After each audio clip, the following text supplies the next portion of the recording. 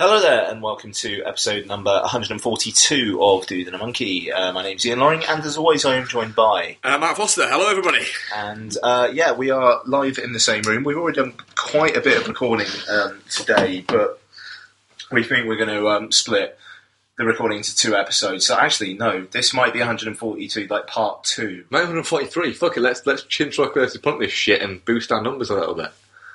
Really? No. So just 42 part 2. This is 142 part 2. So you already will have had our review of the Hateful Eight. Hopefully the audio came out all right. Apologies if you couldn't really hear. I think most of it, you could hear us. It's just a lot of background noise. There's a bit of background noise, certainly, yeah. So we're going to have our top 10, our bottom 10, our surprises, disappointments, general chat, and at the end as well, just because it tied in with my number one surprise, we're going to have a bit of a bonus chat that we recorded with Andrew Jones at Ethan Runt on Twitter, so I'll stick that in at the end of the podcast. So, that sounds right, doesn't it? Yeah, that's cool, yeah. Okay, cool. So, we're recording this we're starting the recording at 11:03, when we've already been drinking all evening and we've watched The Hateful Eight and whatnot. And to be fair, podcast recording is probably not the right thing to be doing, and also, we're in a hotel room, so hopefully we're not going to get shushed. Fuck them. Chatting's alright. Chatting's alright. If we were fucking, it might be different. Yeah. So later on, we might have problems. Yeah, we might. So, dudethemonkey@gmail.com, at Ian Loring, at DudeFoz, at dudethemonkey. Mark, anything else? Or? No, let's fucking go, motherfucker. Okay, cool. What do you want to start with? Should we just... Should we go 10 to 8 and then do disappointments and then go from there? Yeah, okay, so 10 to 8 and then disappointments. Okay, so I did a 20. I didn't. Oh, really? No, I barely did a 10. Okay, fair enough. I want you to avert your eyes for a sec. I'm not looking. So for what it's worth, my number 20 was Hyena. Number 19 was... choice. Yeah, that's a great film. Great film. 19 was Inherent Vice. 18, Clouds of Sils Maria. Which I haven't actually talked about on the show, but I watched this week. I've not seen it, yeah. It's fucking fascinating. Is it? It's like proper meta, but not like, look how clever we are. Yeah. Kind of stuff. With Juliette Binoche and Kristen Stewart. I don't think Kristen Stewart's ever been better. And Chloe Moretz gives a performance where you kind of think like she could actually do something beyond Hit Girl. I think Chloe Moretz is a great actress who could be kind of troubled by her own need to be seen as more when she clearly is already more. Yeah, no, quite. Yeah, that's fair. But the third act slightly lets it down for reasons that I don't want to get into here. But those who have seen it will know what the third act is and would then probably know what my problem is with it. So I'll leave it there. Number 17 is Bridge of Spies, which I think I'm actually going to be talking about later on. So I'll leave that be for now. Number 16, Brooklyn. Number 15, Spotlight. Number 14, The Martian. Number 13, The Big Short. Number 12, Shaun the Sheep the movie, which I did think was going to be in my top 10, but didn't make it, thanks to basically the last week or so. And my number 11 is Spring. So, yeah. So, shall I do my number 10? Or yeah, go with your number 10. Okay, so my number 10 is Denis Villeneuve's Sicario. Very good. Which I liked more the more I thought on it. Yeah. And, I mean, fantastically well shot. Tense as all hell. And just it's one of those kind of mid-budget films that Hollywood aren't supposed to be making anymore. Yeah, we keep hearing this, that Hollywood aren't making these mid-budget things. And even we both watched, I've watched most of it, you've watched all of it, that Director's Roundtable with another reporter with Inarritu, Scott, Tarantino, Russell, Boyle. And Boyle. And Inarritu says on that, that these films are dying out, and I think we think they are, but in reality they're not. They're thriving a little bit, or at least the good ones are. The good ones are, but even what people perceive as not being the good ones are still making money. Sicario is a great movie, and it did great business and was critically acclaimed, hugely acclaimed movie. And then even, movies like one that it hasn't actually made my top 10, but was very close to it. In fact, my number 11, Southpaw, a movie that cost $35 million. A movie that in American cinemas, they actually had to put it back on. Yeah. 6 weeks after it came off because people were asking about it, and it made money. These are the mid-budget movies that we've thought we've spoken about it, but everyone spoke about it. That it's disappearing, and they're not actually. They're kind of thriving a little bit at the moment, but very much under the radar in the terms that studios are going. Hang on a minute, we can throw out a between $35 and $50 million movie. And still make money. I mean, a mid-budget movie now is a $60-70 million movie. We want to see one today. Hateful Eight cost $65 million. That's a mid-budget movie nowadays. Yeah. It's insane. That movie will do $200 million. So it will triple its budget. You'd like to think so, wouldn't you? I would think it will do. Yeah, I mean, I think it's already up to about 30 something in the US, and it hasn't really kicked off there yet. So, but yeah, no, I mean, I mean, for Emily Blunt, who's fantastic, Benicio del Toro, who I think is probably not getting enough notice in like best supporting actor kind of territory. He's very good in this, and I don't know. It like as I said, some of the most tense stuff you've seen all year. An ending which is, I don't know, pretty much spot on. I mean, the final bit is maybe a little bit nail on the head, but it's I at the same time it kind of, I don't know, it maybe feels necessary for the story, so it's hard to kind of criticise it too much. But I mean, there are a lot of other films that have done nail on the head stuff this year, a lot worse, and a lot more bluntly. So there you go, Sicario is my number 10. Cool. My number 10, it's a film we spoke about earlier. It's Hateful Eight just snuck in there. It has. Okay. Reasons being is. I'm a huge Tarantino fan, and I think that the overall film quenches my Tarantino thirst that you get every few years, because he's a filmmaker who released a film every sort of 3-4 years. But the other point of it is that its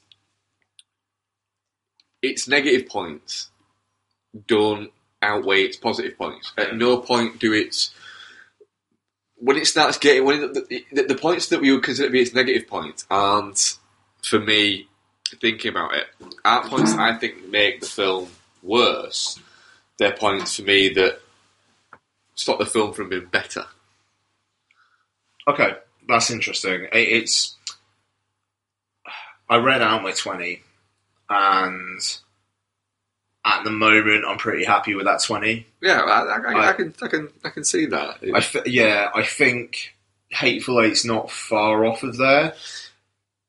I would also be interested, because we've seen essentially, for all intents and purposes, a special edition of the Hateful Eight. Mm. So it'd be interesting to see what the actual general theatrical version. Yeah, what Brad was saying there, if there wasn't an intermission. And it wasn't an intermission. Because one thing I will say that we didn't say on the review of Hateful Eight is the intermission for me harmed the film and harmed the film experience as well. Because people saw an intermission. An intermission is a break in a film, and it's an opportunity to go off. And we used it as an opportunity to kind of stretch our legs. Stand up, But it's an opportunity to go off and do things. But if a 12-minute intermission, people see that if they have 12 minutes to go off and do stuff. You don't. You have 12 minutes for the film restarts. Yeah. If you're not going to do stuff, you're going to do stuff in minute 1. There were still people passing us in minute 10. Yeah. Who weren't going to the toilet.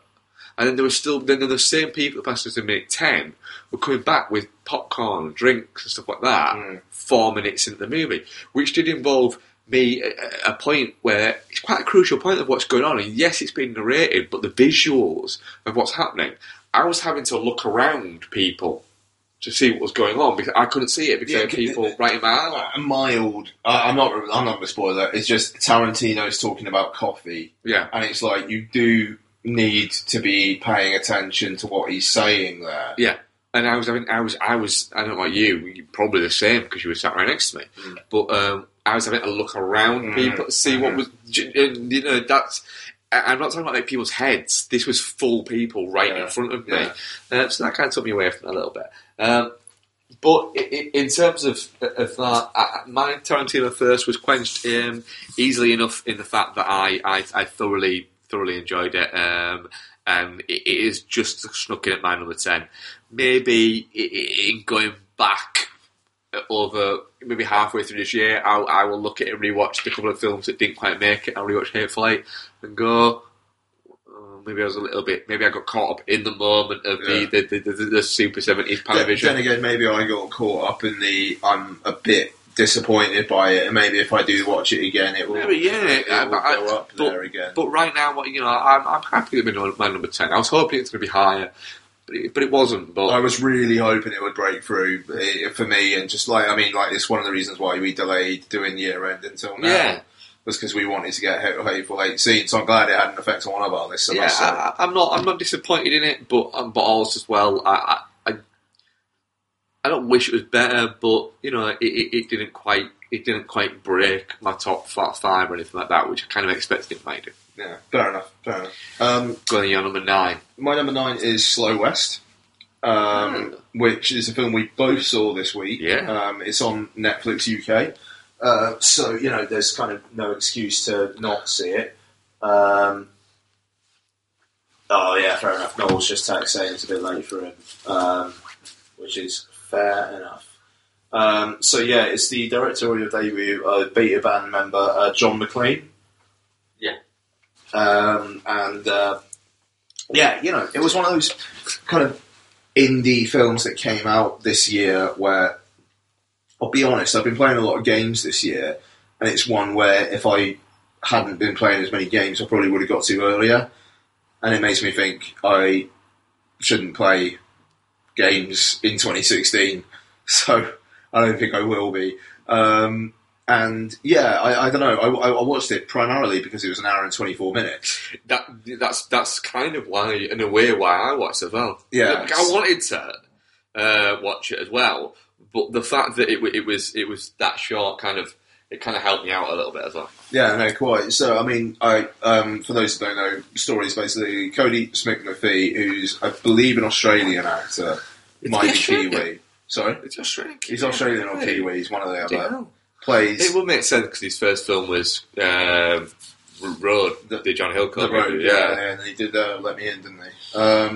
And I think he's playing Nightcrawler in the new X-Men, if I remember correctly. Yeah, he's a weird-looking fucker. Let's be honest, he's a weird-looking fucker, isn't he? He's Australian, I've heard he's blind. Yeah, that's fucking crazy, that. So, he plays a Scottish guy looking for his love, who has retreated to America with her father.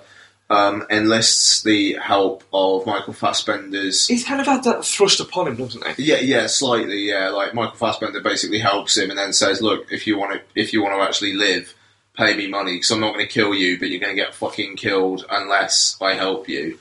So Fassbender he does play Irish, doesn't he? I thought he was American.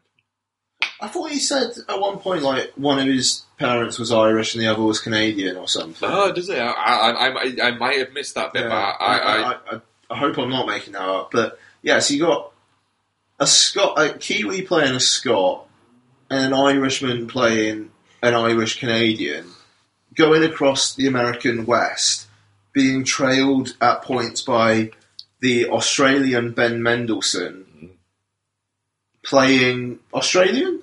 Yeah, he's playing Australian. Yeah, but across the American West. He's fantastic, as Ben Mendelsohn. Ben Mendelsohn is the greatest coat anyone has ever worn in this film. Coat. That coat looks like... It'd be so comfortable. Yeah. It looks like the furs of about half a dozen different, really comfy-looking animals It looks like a comfortable version of what Leonardo DiCaprio crawls into The Revenant, but without all of the disgusting. That is perfect. It looks like that. And he looks like a boss. Ben Mendelsohn is... just Animal Kingdom is a fantastic movie. But what Alan Moore did more for us was it went, oh, by the way, he's fucking Ben Mendelsohn. Yeah. Isn't he great? And everyone went, yeah, he is, isn't he? Because there's very few times where Ben Mendelsohn isn't one of the best things that he's in. Sure. Even when you go down like Dark Knight Rises, you look Dark Knight Rises, but you go back and watch that, Bale's fantastic. Yeah, Hardy's fantastic. Really solid, but Mendelsohn is subtly one of the best things in it. It's really weird looking back on Dark Knight Rises now. I'm thinking that Tom Hardy and Ben Mendelsohn were in that. Yeah. Like proper, like indie, like hot shit actors were in the Dark Knight Rises. But well, Nolan picks actors. Totally. He picked actors. You know, you look at it. Nolan picked fucking Topher Grace to be in a really small role, but he works really well for that role. Oh, in Stella, yeah. Stella, you know, that's kind of what he does. You know, even when you go to Insomnia, Nolan picked Robin Williams to play a certain role in it, and he fits perfectly. Yeah. Yeah, no, quite. So, Slow West is a really discombobulating film, I think. It's quite a simple through narrative, but it feels like it's made up of individual scenes, but all those individual scenes are for a purpose. It doesn't feel like it's strung together, but it feels like they are quite separate from each other, even though elements bleed in, like the kind of standoff in the shop, and the kids are there, and then they come back into it later on. But it kind of feels like its own individual bit. And when Ben Mendelsohn comes in, it feels like he just kind of like walks in as if he's just coming in off stage or something. He's like, "Here I am. You want some absinthe?" And it's brilliant. Every time you expect the movie to go bigger, it doesn't. Every time you expect to have a big crescendo, it doesn't. Yeah. It ticks along quite smoothly. It's a very peculiar movie. And I mean, the aspect ratio is something which you will have heard in the last podcast if you listened to it. Brad actually live emailing the director of photography. Yeah, I've tweeted the director as well to see, cool. What he says as well, actually. Because I fully believe the aspect ratio is there to further weird people out. Just with the general. It does seem like a strange. Because it is. It is 1.66. Yeah. Yeah, I'm sure it is. Yeah. Okay. Which is odd. You know, you watch it on Netflix. There's black bars on the left and the right. I mean, Noel WhatsApped us, didn't he? He did, yes. And it was like, "What's going on with the black bars?" It's like, it is what it is. They're actually intended, and it's things like that. I mean, because the thing is, it's not quite getting a bit inside baseball, but it's not quite 1.33 to 1 like Andrea Arnold did with Wuthering Heights. I think she did with Fish Tank as well, where it's like, and Mommy. Have you seen Mommy? I've got to see Mommy now. So it's like the proper boxed in, but it's not properly widescreen, and I think that's what it's there for, but I'm ready to be proven wrong, and it sounds like we'll get an answer at least. So that's interesting. But it will be interesting to know what the kind of the idea, the thinking behind it was, yeah. But I mean, the ending of the film as well. I was very tense. I'm not gonna say anything specifically, but I was really on the edge of my seat, waiting for someone to look at someone else. Oh, sorry, that's all right. On the edge of my seat, waiting for someone to look at someone else. You know what I'm referring to? No. Spoiler it. No, not because we haven't done this. I'm going to try and pause the.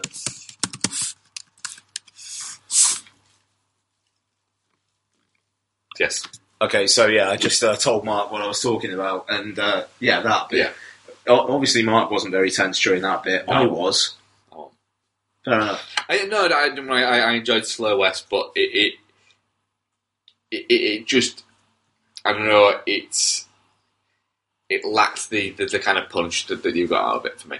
Okay, fair enough. But that's just one of those things. I still thoroughly enjoyed it. Fair enough. And what's your number 9, Bill?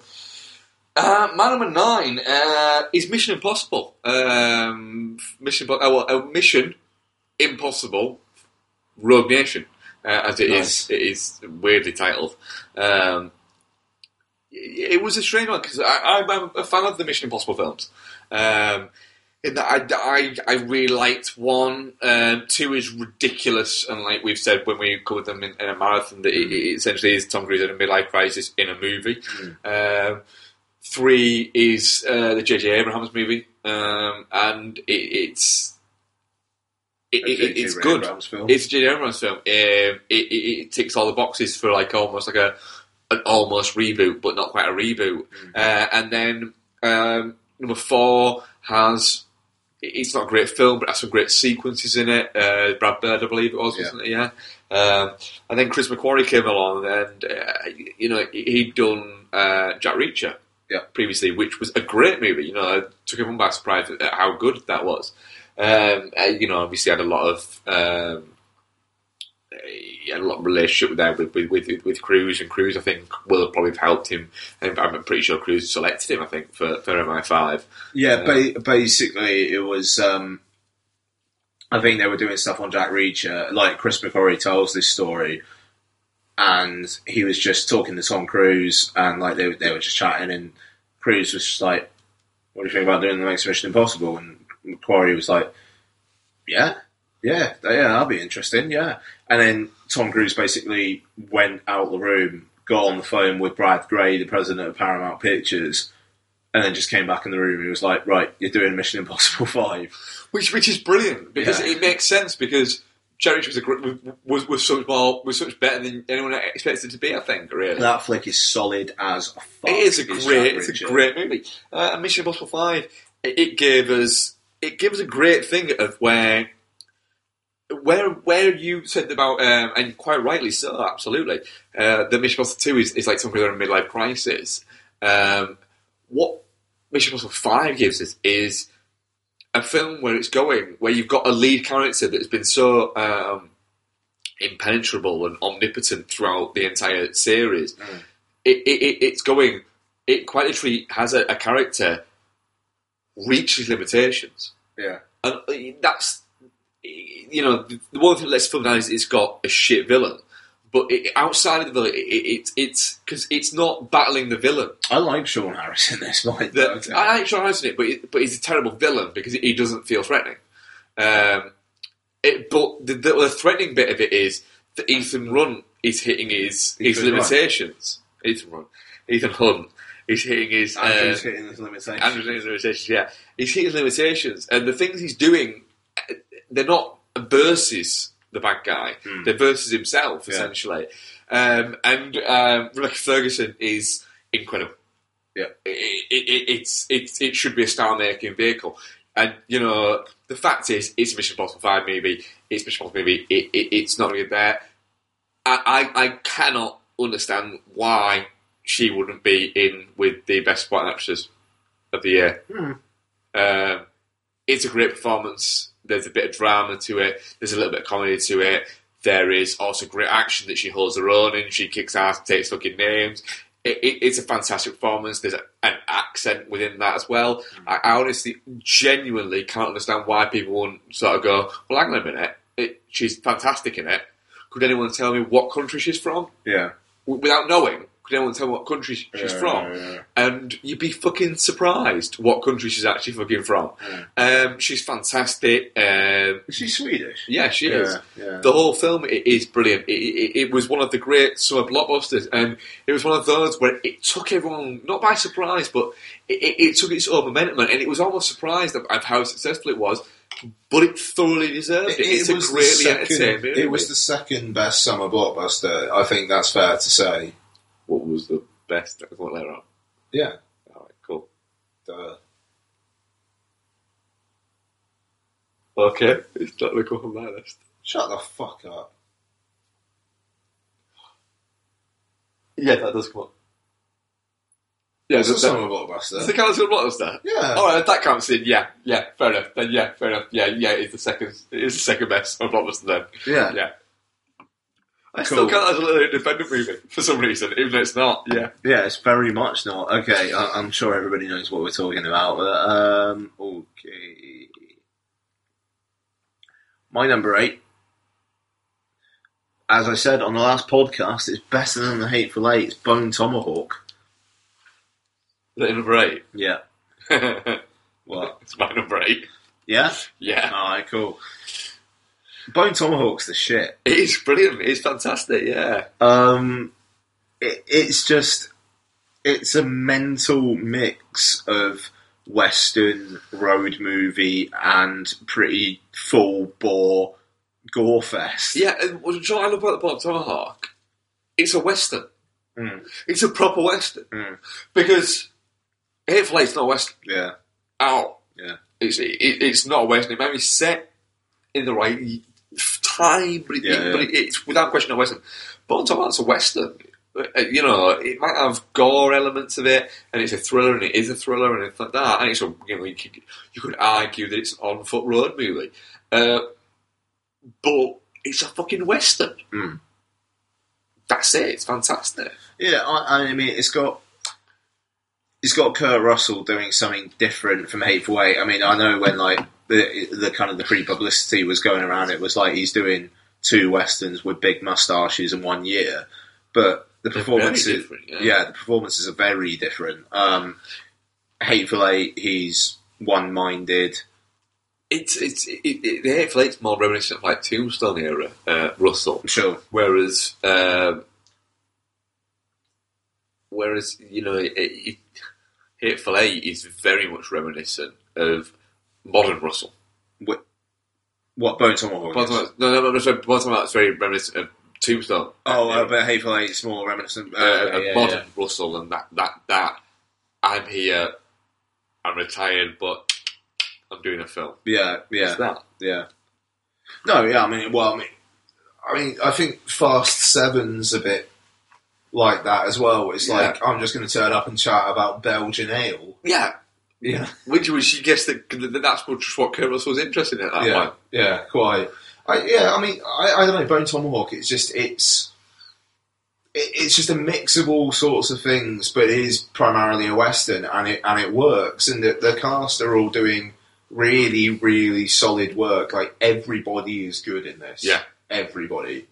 But when it does, like a guy at work, I recommended Bone Tomahawk to him, and he came in the next day. He was like, "I watched that Bone Tomahawk with my girlfriend last night," and I was like, "Tom, that's a terrible idea." He was like, "Well, I wish you told me that before I watched the thing." I was like, "Mate, I'm sorry, but I described it as a western with massive gore elements to it," and he was just like, "Yeah, but like she likes Kurt Russell and she likes Matthew Fox, and yeah, a guy gets like turned upside down and literally hacked in half.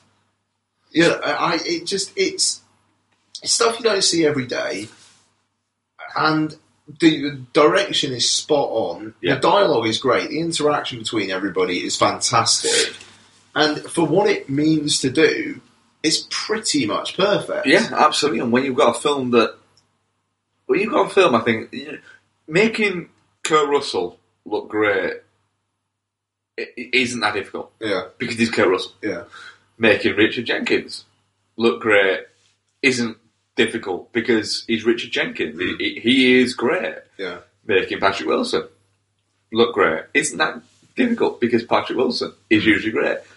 Making Matthew Fox look great is more of a challenge. Matthew Fox is fantastic in this movie. He's fantastic. He's really good in this. Really good. In the fact that he's taken a character, he's run with it, and it's a great character, and he's the character that you wouldn't think as an art, but then once he's gone, you go, wow, that's a character. That's a great character. It's a strange thing, like he jumps up in the end of his thing, but it makes sense for his character. The way that everything transpires with him. It's a really well structured movie in the fact that it goes for it. The gore happens very quick and very. It's done. It's gone. And it doesn't then... My worry with Bone Tomahawk was that we were going to watch a thriller western that would descend into just an outright horror. And that would have been boring. It would have been, you've built all of this and then you've just gone, it's got to go, blah, blah, blah, blah. Yeah. And it would be like, fuck off. but it isn't. It's there's all this build, and it builds, and you go, oh, wait a minute, okay, no, that makes sense. And I thought it was fantastic. I think it's a great film. Yeah, no, absolutely. I very much agree. Sorry, I'm in Heineken haze at the moment, but no, yeah, it is fantastic, and I'm looking forward to owning that fucker on iTunes and just being like, every now and then, just being like, I'm going to watch the fuck out of Bone Tomahawk. Yeah, one of those ones that it'll be a fucking Thursday night of a movie, that will be, which isn't a detriment to it. No, perfect. Okay, so were we doing surprises or disappointments now? Disappointments, I'd say, because then we've done some positive, and then we'll throw out some negative into the mix. Okay, so you got top 5? I do have a top 5 disappointments, yeah. Do you want to do it? Yeah, I'll go first. My number 5, In the Heart of the Sea. Number 5. Is it number 5 as well? Yeah. Oh, cool. It's not about the thing about great disappointments are they don't necessarily be bad films. They're just films where you didn't quite get what you wanted out of it. I didn't get quite what I got in the Heart of the Sea because what I either wanted was a story of the Essex, yeah, or I wanted a story that featured the Essex but was a story of Moby Dick. And what we got was nothing. It was in between the two of them, and I felt disappointed the fact that you've got that budget, you've got that director, and you've got that cast. Do one of the fucking other, make your mind up, and it did feel like a film that was filmed and caught between two stools. Yep, exactly. I mean, I couldn't have said it better myself. And after Rush, I was thinking Ron Howard, big budget. I've still not seen Rush, and I bet it's fantastic. It's really good, is Rush. Yeah. Okay, your number 4, because that was my number 5. My number 5, Black Mass. Okay, yeah. That story, that cast. You should be producing something better. Like, you really should be. You know, you have the story of Whitey Bulger. Even if you take away Johnny Depp, the rest of the cast is fantastic. Even if you throw in Johnny Depp, yes, he can't do it anymore. Clearly, he can't. Because the prosthetics are stupid, because he doesn't look like Whitey Bulger. Right. If the prosthetics made him look like Whitey Bulger, you'd be going, okay, but they don't. It's become a crutch now for him that he has to look different and weird and kind of otherworldly. Mm. But Whitey Bulger didn't look like that, and it doesn't make sense. So, although it's a perfectly passable movie, it's just when you've got all that, you should be making something better. You really should. It was a disappointment in how mixed it was. Yeah, how subdued it was. No, I mean, I'd agree with that. I mean, it's not on my disappointment list because it was Scott Cooper, who I'm not in love with any of the stuff he's put out so far. And I'm not particularly in love with Johnny Depp. So it's, I mean, we reviewed only a few weeks back and it was like, it's fine. Mm. It's fine, but it probably should have been more than fine, but it's not one that stuck out to me on this list. No, it is what it is. When you put it up against another similar era gangster movie of the time, of like Donnie Brasco, it's not. If you say Donnie Brasco's, let's say, 9 out of 10 movie, you compare Black Mass to that, it's a 5 out of 10 movie. Yeah, fair enough. My number 4 is The Nightmare. Oh, yeah. Which I was really looking forward to. I quite liked Room 237, and I was intrigued to see what this guy... I hated Room 237. It's easy to hate it. I don't know, I was caught up in it, but almost is more like a visual art piece of art or something more than the actual content, but it worked on me. Blathering nonsense is what I call it. Yeah, fair enough. The Nightmare is blathering nonsense. And, you know, the whole kind of like using actors to like act out the people's nightmares and stuff, and it just basically... horrible. It resorts to jump scares to try and keep people interested, because what the people are talking about is basically the same thing over and over and over and over and over and over again. And, I don't know, it kind of felt like this type of subject matter could have had something more interesting, or maybe this is just the definitive account of this subject matter in that it's not very interesting. So who knows? But yeah, that's my number 4. Your number 3. My number 3 is Legend. Story of the Craze. You've got Tom Hardy playing Ronald and Reginald Cray. You've got a decent supporting cast around them. You've got, I think, the kind of the goodwill of things like Peaky Blinders, stuff like that, of setting the tone, everything like that.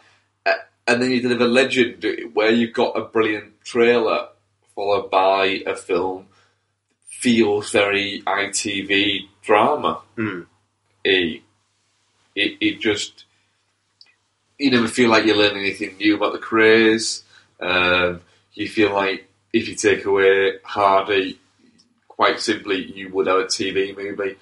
He elevates it slightly above a TV movie because he does play both characters quite different to each other, and he does get them quite well. It's a great performance, but I think beyond that, there's not a lot there in the movie, and it just felt like a huge disappointment in the fact that I think if you had a better director or writer on staff, you'd have a more interesting movie. There's a story to tell there, and the problem is it's been told badly once, so it ain't going to get told better another time. Yeah, it's coming up. Yeah. Oh, right. My number 3 is It Follows. That's a disappointment. Yeah, because of the amount of noise that people generated about it. And Noel and I went into the cinema very pumped. Yeah. And the air in the room got noticeably lesser as it went on, and as we went out, we were not the only ones muttering. There was a guy who just said that was the biggest piece of shit I've seen in ages, and the incessant love for it absolutely baffles me. It baffles me. I don't get. I don't get it. I'd like someone to explain it to me. There's no point. You know, so it is what it is. It Follows, number 3, talks about it enough.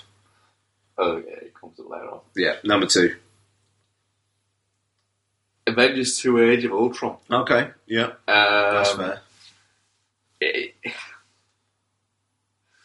You see, the thing about Age of Ultron is, I'm now at the point of where it was teetering on my bottom 10.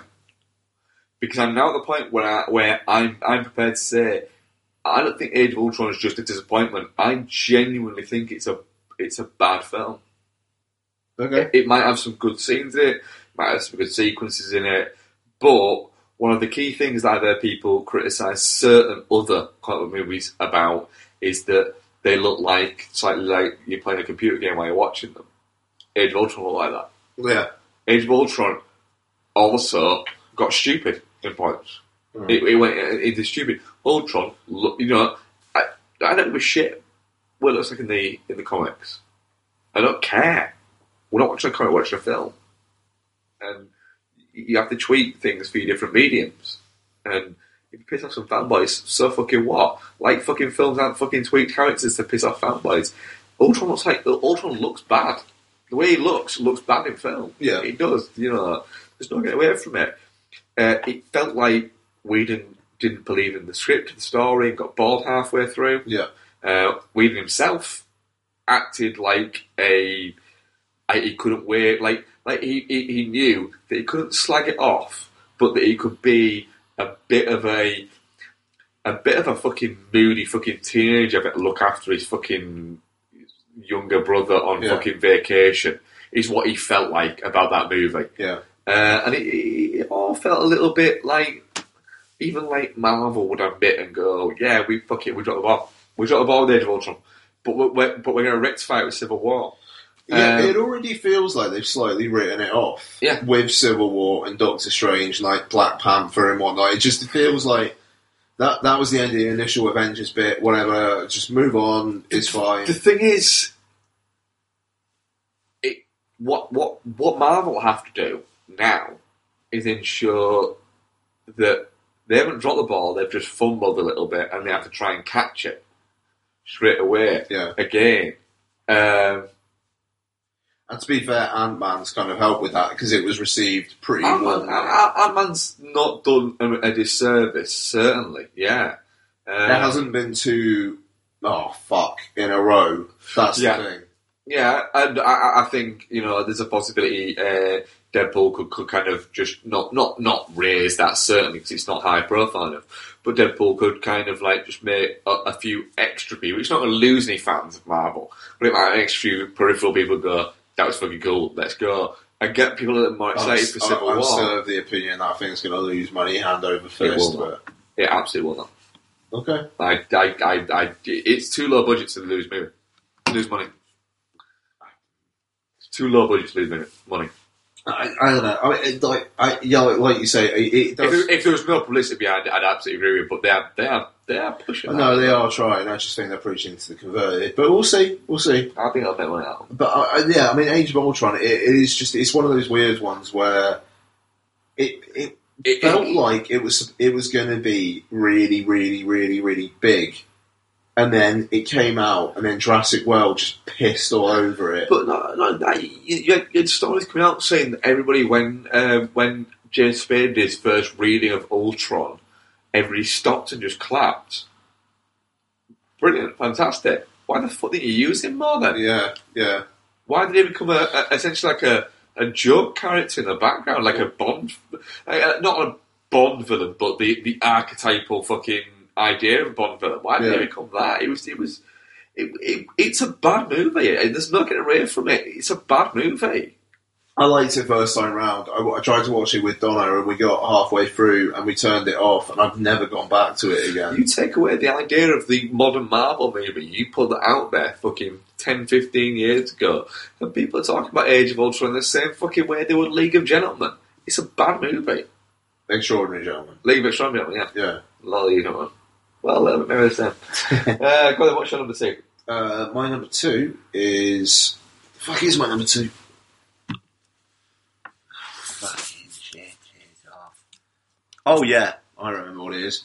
Tomorrowland. I still not watch this. Because it's George Clooney in a film directed by the guy who did the Iron Giant, Ratatouille and Mission Impossible 4. Summer blockbuster. All sorts of mystery wrapped around it. And it's dull as bloody dishwater. And it basically seeks to lecture you about how you are shit. I am shit. And how the modern world is shit. And do you know what would be good? For everyone to go back to the 50s and wear stupid-looking bloody uniforms. And be optimistic. But not really do anything. I'm only so optimistic then because in my mildly fucking tipsy brain I thought you were saying and be Optimus Prime. I was like, that sounds fucking great. No, it is boring. There's barely any fun to it. It does feel like you're being lectured at, but unlike Birdman, it doesn't feel like it's very entertaining. It's just Brad Bird basically going, I am better than you. And I think more highly than you. Let me explain why. And it's weird. Like he seemed to be framing it as like it's trying to be more optimistic about the future and whatnot. It's like, yeah, you're being optimistic about the future by basically saying you want to revert people to ideals of not Cold War paranoia, but that era of the good old American family and like little Jimmy having inspiration about. Made his name off a cartoon which essentially started pop culture in the modern sense and started meta comedy in the modern sense, yes. And then further fueled his name in Digimotion. Yeah, and also took to Twitter recently and complained about franchises and whatnot when his film before this was Mission Impossible 4 and his next film is in The Incredibles 2. Yeah. So it's just, no, that's a bad Brad Bird, no. to be fair, it wasn't helped by Damon Lindelof either. Damon Lindelof wrote it? Yeah. Oh, fuck that, man. So, you know... What a fucking hack that guy has been outed as being over the past... Since he quit that fucking terrible TV show. He's so hot right now with The Leftovers that, like, everyone now loves Lindelof. Leftovers? Yeah. The TV show? Yeah. Is that a hit? Yeah. It's shit. Series 2, like, had people fucking jumping all over their pants. Okay. So that's the thing, like, Lindelof, I don't know whether we're supposed to hate him or like him anymore because the internet's too fast for me. Well, do you know what? I didn't watch Lost, but people either say it's shit or make excuses for why they don't think it's shit. Every film he's touched has been shit, and I watched half the first series of Leftovers and literally would prefer to cut off my own foot than watch any more of it. He just seems like a writer that I don't understand why he's got the reputation he does, because everything he seems to touch seems to turn to bullshit. Yep, fair enough. That's my number 2. Yours? Number 1. Oh, number 1. No, number 2. No, number 2 as well. My number 1. Oh yes, Crimson Peak. I thought you were going to do It Follows. It Follows comes up later on, but I thought you said this was your number 1. no, I didn't say number 1. I just spoiled your number 1. What? This is your number 2. No. It's my number 1. My number 5 was in Atlasy. 4 I was thought you said Black It Mass. Follows was coming up. It is coming up, yeah. It's surprising. No, I didn't say surprises, disappointments. Oh right, yeah, fair enough. Yeah, Crimson Peak. Crimson Peak. Disappointment. What the fuck isn't Crimson Peak on my list? I don't fucking know. It should be. In the fact that Crimson Peak isn't terrible. It's not. It's not terrible. It's a 6 out of 10 movie.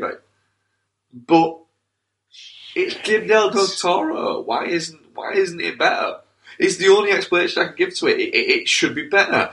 The CGI on it looks a little bit ropey. Oh, my number 5 can fuck right off. Ghosts, this actually goes in at number 2. Yeah, the ghosts feel in symmetry to Devil's Backbone, which is fine, but it's made 12 years, 15 years later.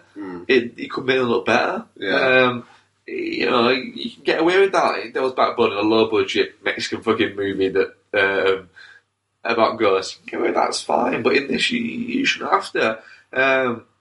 The story runs away with itself. It stops making sense, and it feels like they run out of it. I even, to a point, don't agree with the general consensus is that the story's crap, but it looks great. I think it looks great at points, but I think at other points it just looks.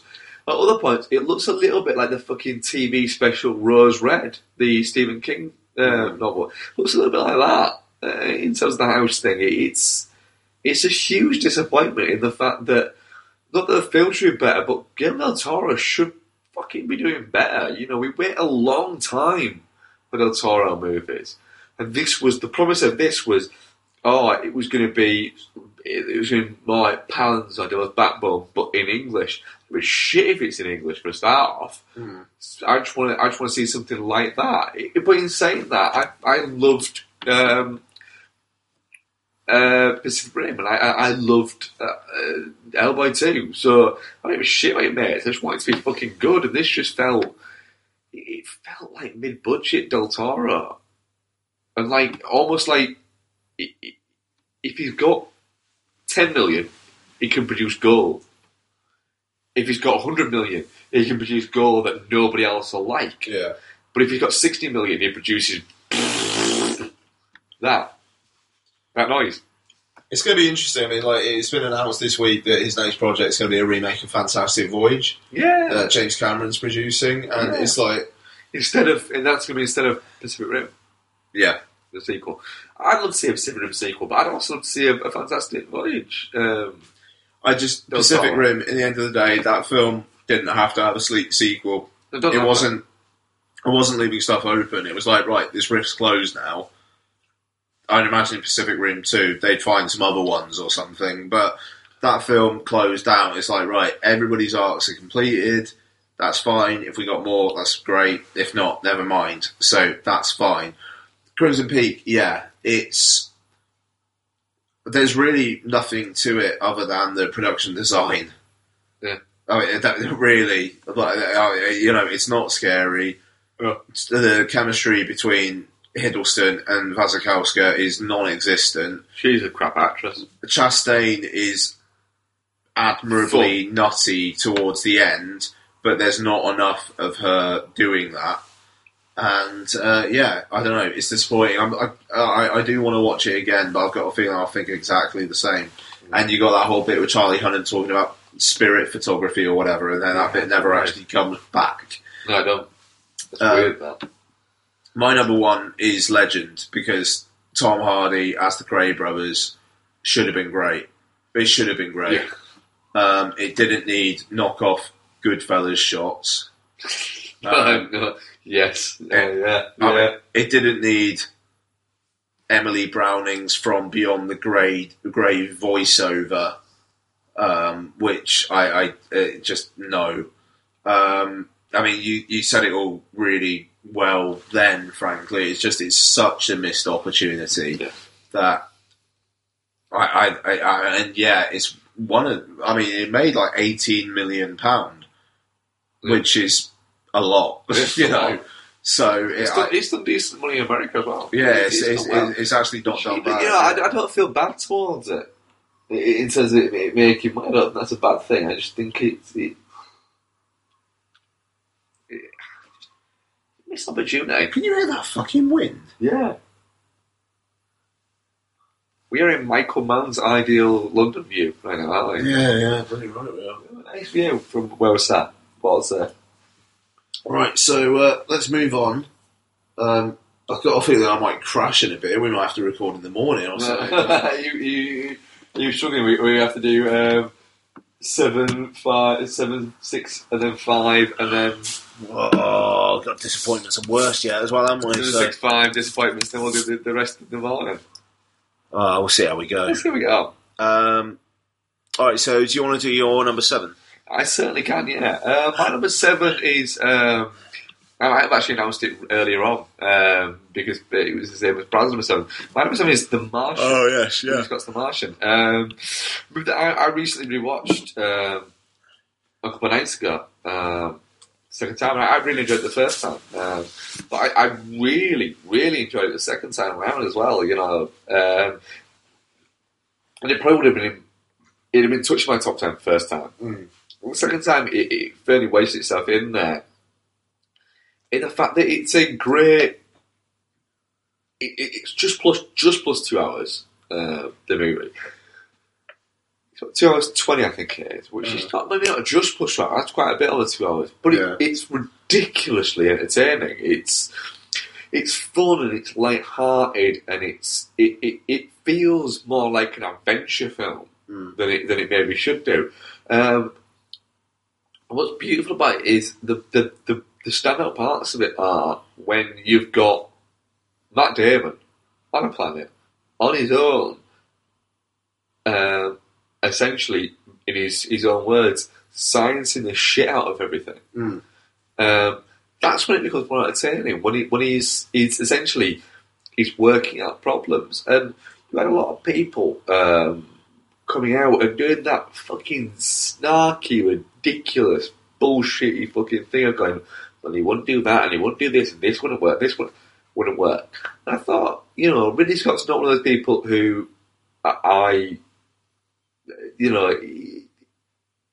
think he's a very competent director. I think he's a very solid director. I don't think he's a great filmmaker. I don't. I think he's a filmmaker who's made great films. There's a difference. But his answer to those people was fantastic, of where he said, well, for a start off, if you talk to people, these people are trained.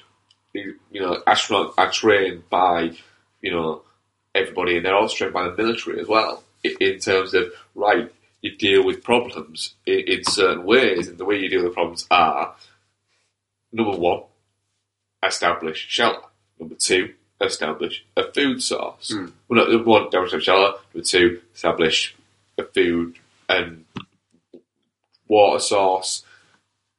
Number 3 is establish a medium of communication. And number 4, find a way out. Yeah. And if you look at The Martian, that's what he does. He does those things. He establishes, right, this is my base. I have shelter. This is how I'm going to eat. This is, I've got water source. Now I need to do communication. And I need to do this. And the other bit is that people criticise, well, what the physics of it all, the thermodynamics, the astrodynamics, and all this shit. And Ridley Scott's answer to that was, you're all missing the point of the fact that he's on Mars. We've not been to Mars yet. You can't then turn around to me and say, the physics of getting out of Mars are wrong. We've not been to Mars. Yeah. You're not starting off at that. You can't not start at that. But you can't start off 5 miles down the road and tell me you don't know where the shop is 5 miles back because I don't know where it is. Yeah. So it's stupid. He said, so the idea of the way I won't do this is one, I'm not saying he will do, but it's all bollocks. He said, so fuck off. Which is a great response. Yeah.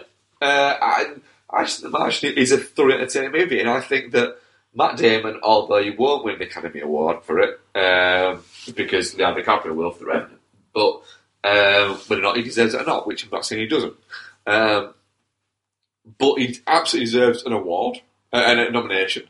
And if, let's say, he did get an Academy Award, well, anyone fucking hold it against him. It's a fantastic performance. It manages to... One great thing about The Martian is there's one big and emotional breakdown from him. And it happens, and it's gone, and it's done. And that's it. And it could be full of emotional breakdowns, but it isn't. There's one. And because there's only one, it hits you more in the fact that when you look at it, this guy has grown fucking crops on Mars. Yeah. And then when the shit hits the fan, when all that gets destroyed, and it looks like, quite literally, he is going to die, that's when he loses his shit. And you look at it and go, you know what? Fair enough. Yep. That's a moment you can lose your shit. Yep. It's a fantastic film. Really is a fantastic film. Even if you take away that little fucking 3-minute section that looks like an advert for Lincoln University. Which bit? The bit where the Pathfinder and there's the Pathfinder thing, and at the what's it called? The rocket propulsion station. They're doing that with the Pathfinder. They're communicating with him on that, and they have that speed montage bit. It looks like an advert for Lincoln University. Fair enough. It does. My number 7 is Xavier Dolan's Mummy, which has had a bit of film Twitter outrage this week because Netflix apparently screwed with the aspect ratio. Which they did change. Sorry? Which they've changed. Yeah, which apparently wasn't actually Netflix doing it. It was just a technical snafu with the mastering of the copy sent to Netflix. To be fair... Which what I will say about that is, well done on Xavier Dolan for getting in touch with them, but that open letter made sense. I agree with the idea of the letter, but it was incredibly pretentiously worded. No. And it did make me look at it and go, I agree with your point, I agree with your sentiment, anything like that, but my God, you sound like such a dick. The thing, I gotta say, judging by the films of his that I've seen, and the fact that the guy is younger than us, like comfortably younger than us, I'd say fair enough. No. I don't do grace for that. I sound like a dick. I don't know. It does genuinely. Have you seen Mummy? I've not seen the film, no, but still, the letter that he just said. Although I agree with everything he says, I think it's fantastic. I do think it was. I agree with all the sentences and that, but I did read it and go, I agree with what he's saying, but Oh God, you sound like such a prick. The aspect ratio thing is a really, really, really, really key moment of the film. It might well be, and I haven't seen the movie, so that there's that to take into account as well. Yeah, it's really, really key. And when it changes back again, it's fucking suffocating.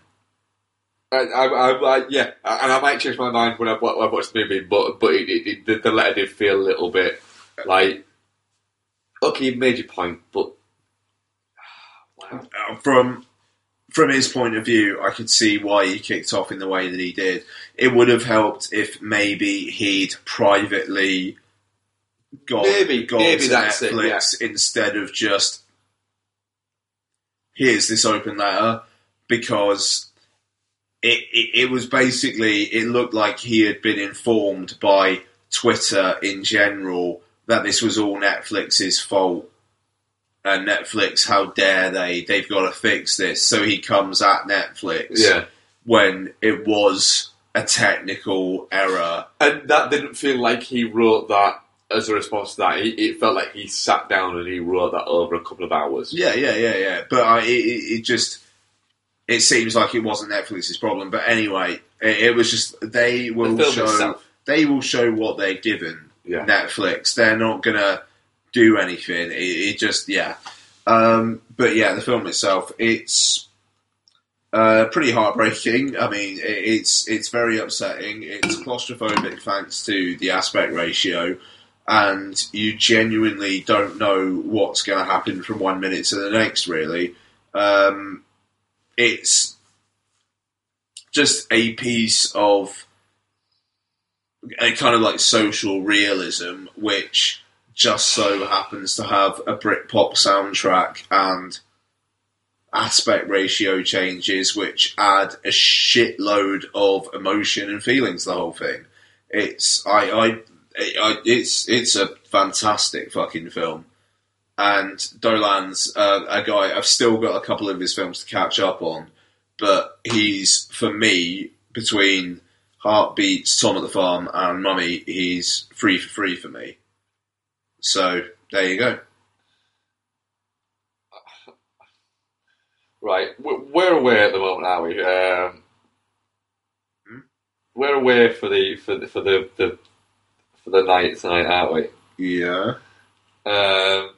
Yeah, my missus is watching a couple of my missus and my daughter are taking this opportunity of moving away to a bit of a film night. So they've sat down, they're having pizza and they've got like a load of sweets, stuff like that, because we all eat sat on a table.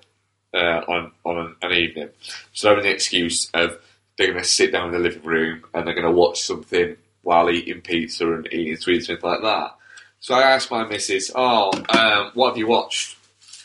And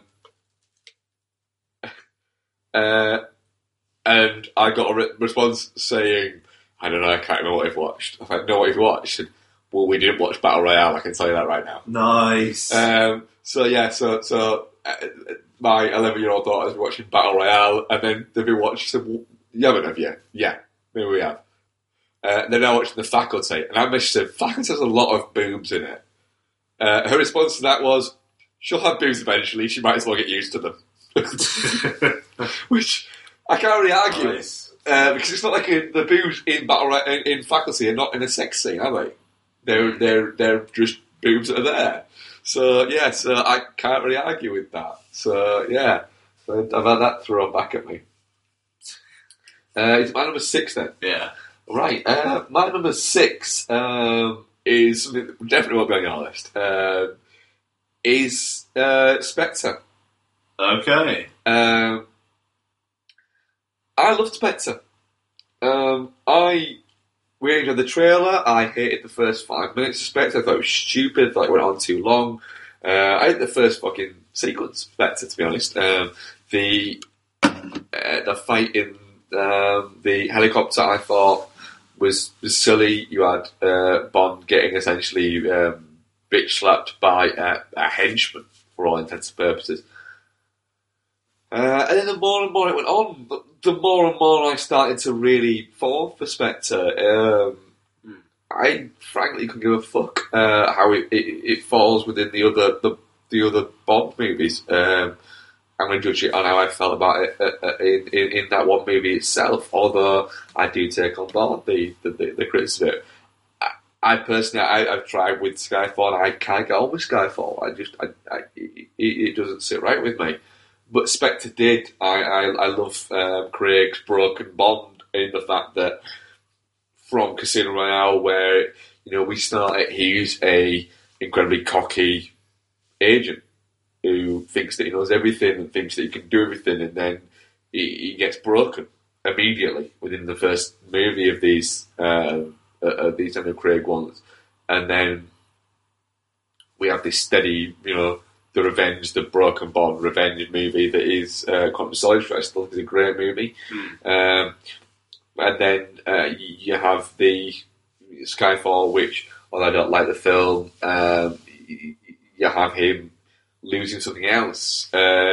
Spectre is almost a culmination of those three movies in the fact that you've got this guy who is now has no idea really what he's fighting for, because everything that he's fought for has gone, and he's now doing it out of nature rather than anything else. It's all he knows how to do. It's all he knows how to exist.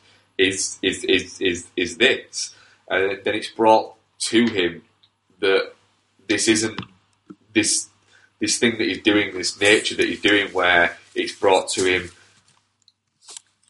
this thing that he's reacting to, and he's doing what he does outside of it, and it's no longer a personal. It's no longer a personal thing. It's brought to him that what he's doing now it isn't about anything else. It's about him. It's all about him. It's all aimed at him. It all lands on him. Yeah.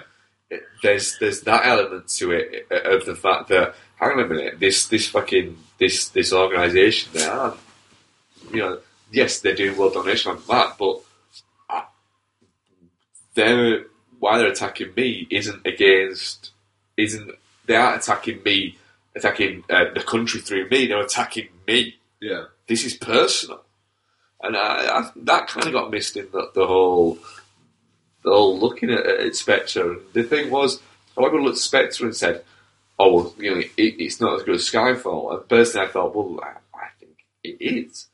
But there's also the other wrong thing of you can't judge a film in its series against its previous movies. You should judge it against itself. And is it a good movie? And I think Spectre's a great movie. I thoroughly enjoyed it. I enjoyed it a lot more than I expected to enjoy it. I'd be happy if that was it. If that was Craig's last Bond. And if you're not going to do it his last Bond, have his last Bond either be him quitting as Bond or him dying as Bond. I think he's already quit as Bond. He himself's quit as Bond, but he is contracted to another one. Whether or not they. No, that he will do another one. Like, despite what he said, it was like that fucking thing that came out last week about Christoph Waltz will only do it if Daniel Craig does another one. It's like they're both gonna be contracted. I don't get how that's a thing. Like I think if the studio went, we've got somebody who we think's the next Bond, but they make sense as the next Bond now. Oh no, they'd go for it. Yeah, no, totally, but they don't. And I think we both have an idea. We'd both like to be our next Bond, yeah. And I think it's the same guy. Dan Stevens. Yeah, I think it's Dan Stevens. Yeah, because I'd like to see. I would like to see him return. I don't like the previous Bond movies. I don't like Bond as a franchise. It's not. It's you do. That's fine. It doesn't appeal to me. I've liked Daniel Craig's Bond because he's a bit more gnarly. He's a bit more broken man. I love a broken man story. You love Breaking Men. I do love Breaking Men too. It's a wonderful thing. You can break and watch them cry and come all over them. It's fantastic. But yeah, that's why I enjoyed it. And yeah, expect to fulfilled that for me. I really enjoyed it. No, fair enough. No, I kind of disagree. But, it is what it is. We're supposed to be celebrating these things. So, my number 6 is The Revenant. It will come up later on. Fair enough. Oh, sorry, let's just talk about it later on. Is it? What are we doing now? Number 5. Shit. All right. Yeah. Fine. Number 5, and then it'll be our disappointments. Cool. No, I was surprised. Number 5 for me is Sicario. Okay, Spoke nice. about it earlier. What I love about Sicario, it's such a small story. Oh, I thought you were going to say the tagline. Oh, you can tagline fantastic in Mexico, Sicario means hitman. It's a fantastic tagline. It's a brilliant tagline. It gets you engaged in the movie. It's wonderful. I like Sicario because it's such a basic story. Not a lot happens. But it's not the destination, it's the fucking journey. There's so much happening in that journey, in that small distance that you go to. One of the best scenes in Sicario is where you see the sheer scale of what they're doing in that bus station. Mm. And that's the moment where Emily Blunt realises that she's not important to what's going on. She's there, and they'll use her if they want. But if she walks away now, it ain't going to affect what's going on at all. But Just the fact that she is literally there throughout the whole thing, so it gives them some sort of jurisdictional okay to do what they're doing. Yeah. That is literally all she is there for. And it's fantastic that she's used in that way. It's a brave move Yeah. as a filmmaker. But in the current fucking ridiculous fucking climate we're in cinema at the moment, to cast a woman in that role is an incredibly brave move. Mm. To cast Emily Blunt in that role is an incredibly brave move. And for Emily Blunt to take it on is an incredibly brave move. And she's fantastic in it. Because she's a great actress. And there's a relevance to that point. It really is a brilliant movie. It looks fantastic. Mm. I'd be very happy for Deakins to fucking win an Oscar for that. Because it looks incredible. Yeah, sure. When they're going through that tunnel out of Mexico, there, it is startlingly beautiful. It's incredible. I think it's a great film. I really, really, really do. And I'd be happy for Del Toro to become a best supporting. That would be lovely. It's not going to happen, but it would be lovely. He would pick up a nom, but not an award. I don't think he's getting a nom. I think he'll get a nom, but not an award. How much do you want to bet? Your left toe. Don't know what left toe. Bet you a fiver. I'll get a 5. I'll get it. I'll get a 5 again. He gets a nom. Find out next week. Okay, so my number 5 is Carol. I'm opening a beer. Carol. I'm opening a beer. Why do you hate Carol? I don't. I know you don't. I do not. Why hate do you Carol. hate it? I Because don't. all you say is stuff you hate. I don't hate it. Carol has cinematography to die for. Kate Blanchett, Rooney Mara, I want them to get together very badly in real life. I want to see them just get together and it be alright. Carl Chandler, like, you feel for him so much, despite the fact you would think he's the two-dimensional husband getting in the way, ex-husband, and he's jealous and bitter and blah, blah, blah, and yeah, he is, but he also has feelings and a daughter, and he understands what that all means, and Mark wants to go. Go, Mark. No, you continue going with what you think about it's alright. I think Carol is one of the best psychological horrors I've watched in a couple of years. Right. It is. It's a psychological horror that has convinced people it's a romance story, and it's not. You replace the character Carol, the lead character of the movie, Kate Blanchett, who has been highlighted in this podcast before, by Kate Blanchett, who I have issues with, and she's fantastic. She's fantastic in the lead role. She's incredible in that. You replace her with a guy. Let's say she's not called Carol, she's called Colin. That entire movie has a completely different look to it, doesn't it? But why should it? The whole movie is what people have taken of it is that it's this story of two people who just happen to fall in love and happen to be at the same sex, and against all of these odds. Well, there's not all of these odds against them. And at no point, and I've watched it twice, At no point in the movie does anyone tell them that what they're doing is wrong because they're two women. It doesn't happen in the movie. No point in the movie does that happen. It doesn't happen. What you've got is Carol, a woman. It doesn't happen. It doesn't happen. It categorically doesn't happen. Nobody tells them they're wrong for doing it as two women. It doesn't happen. It doesn't happen. It doesn't happen. What's his divorce case brought up on? Oh my okay, God, okay, right. Whoa. fine. It's brought up on what is. It was a genuine question mark. It's brought up upon moral grounds, right? Doesn't state that it's because she's having affairs with other women. It's because there is a pattern of behaviour that happens to be women, not brought up on women. No one mentions that it's because it's women. There's a pattern of behaviour of the fact that she has a pattern of behaviour of affairs. You think... So you're saying if it were Carol and a bloke... No, I'm saying if Carol were a bloke.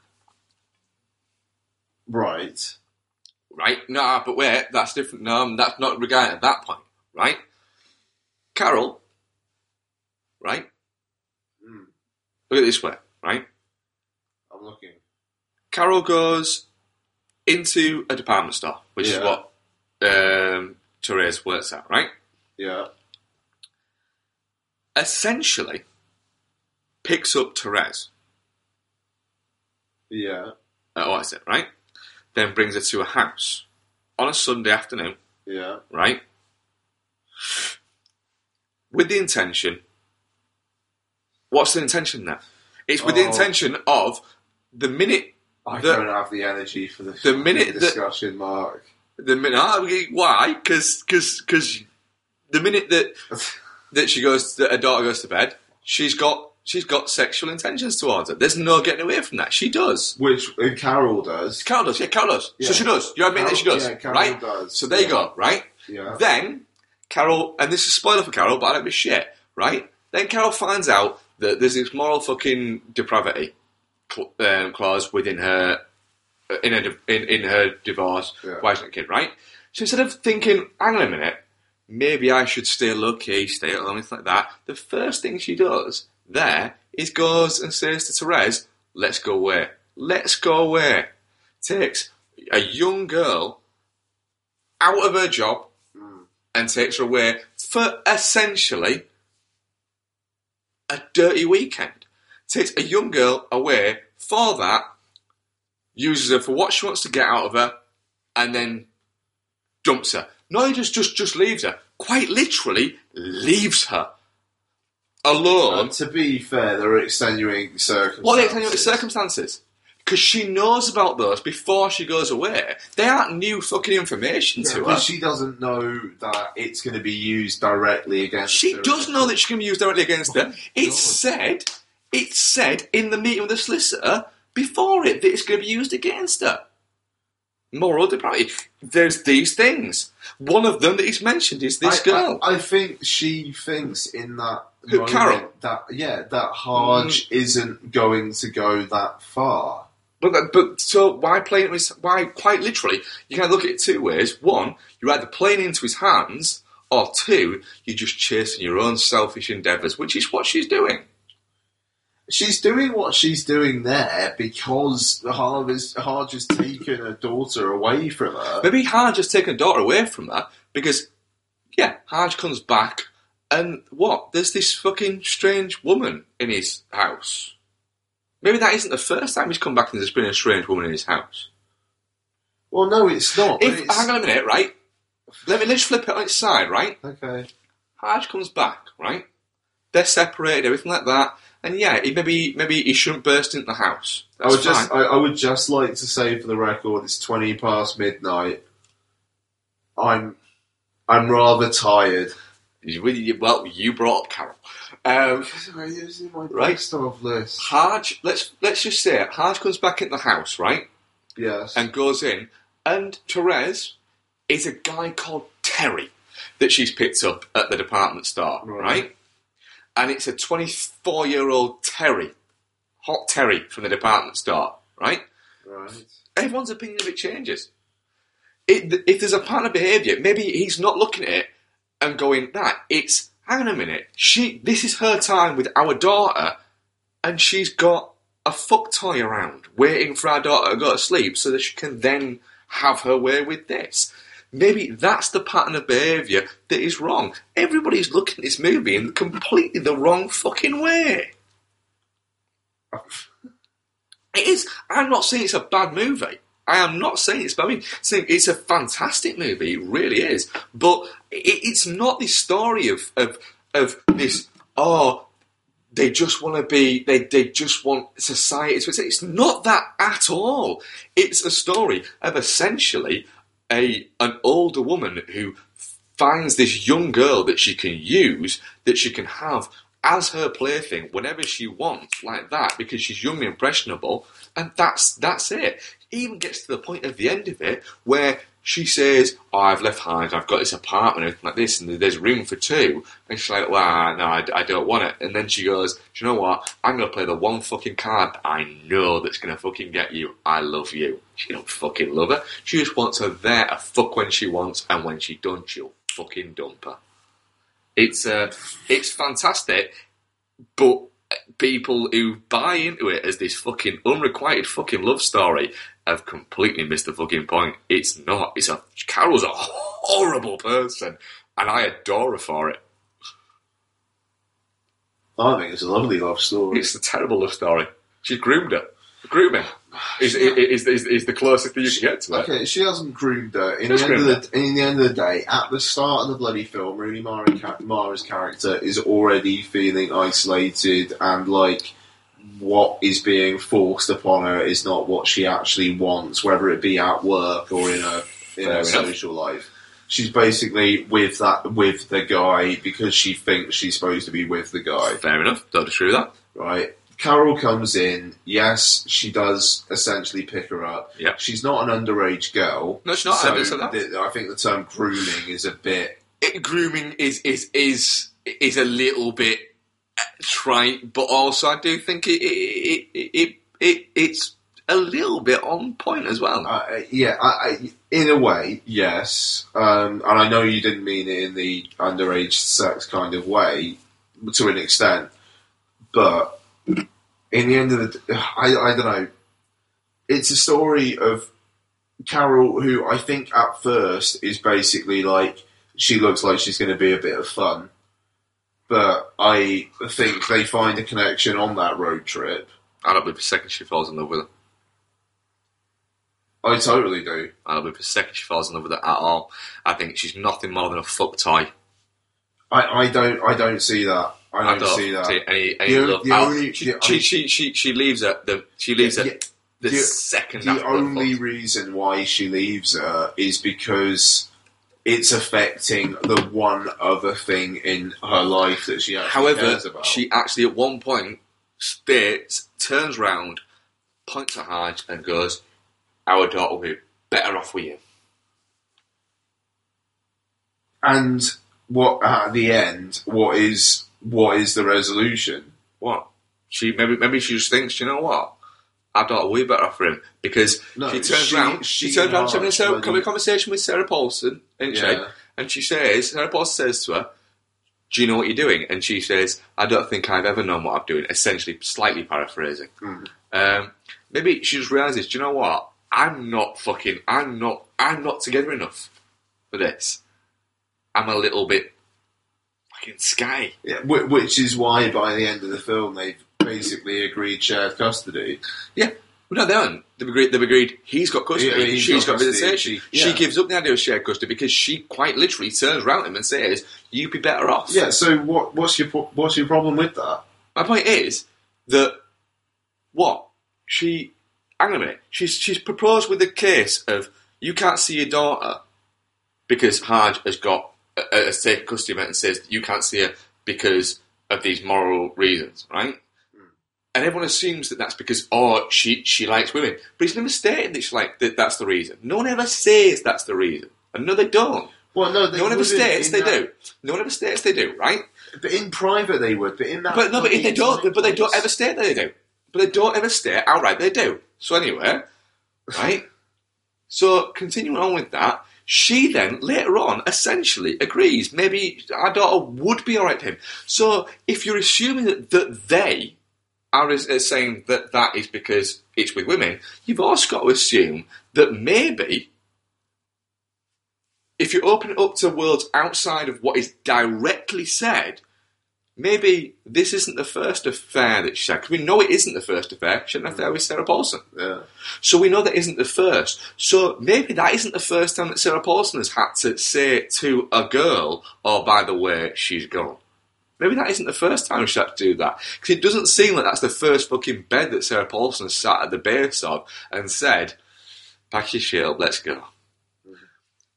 So maybe she should come to the realisation, do you know what?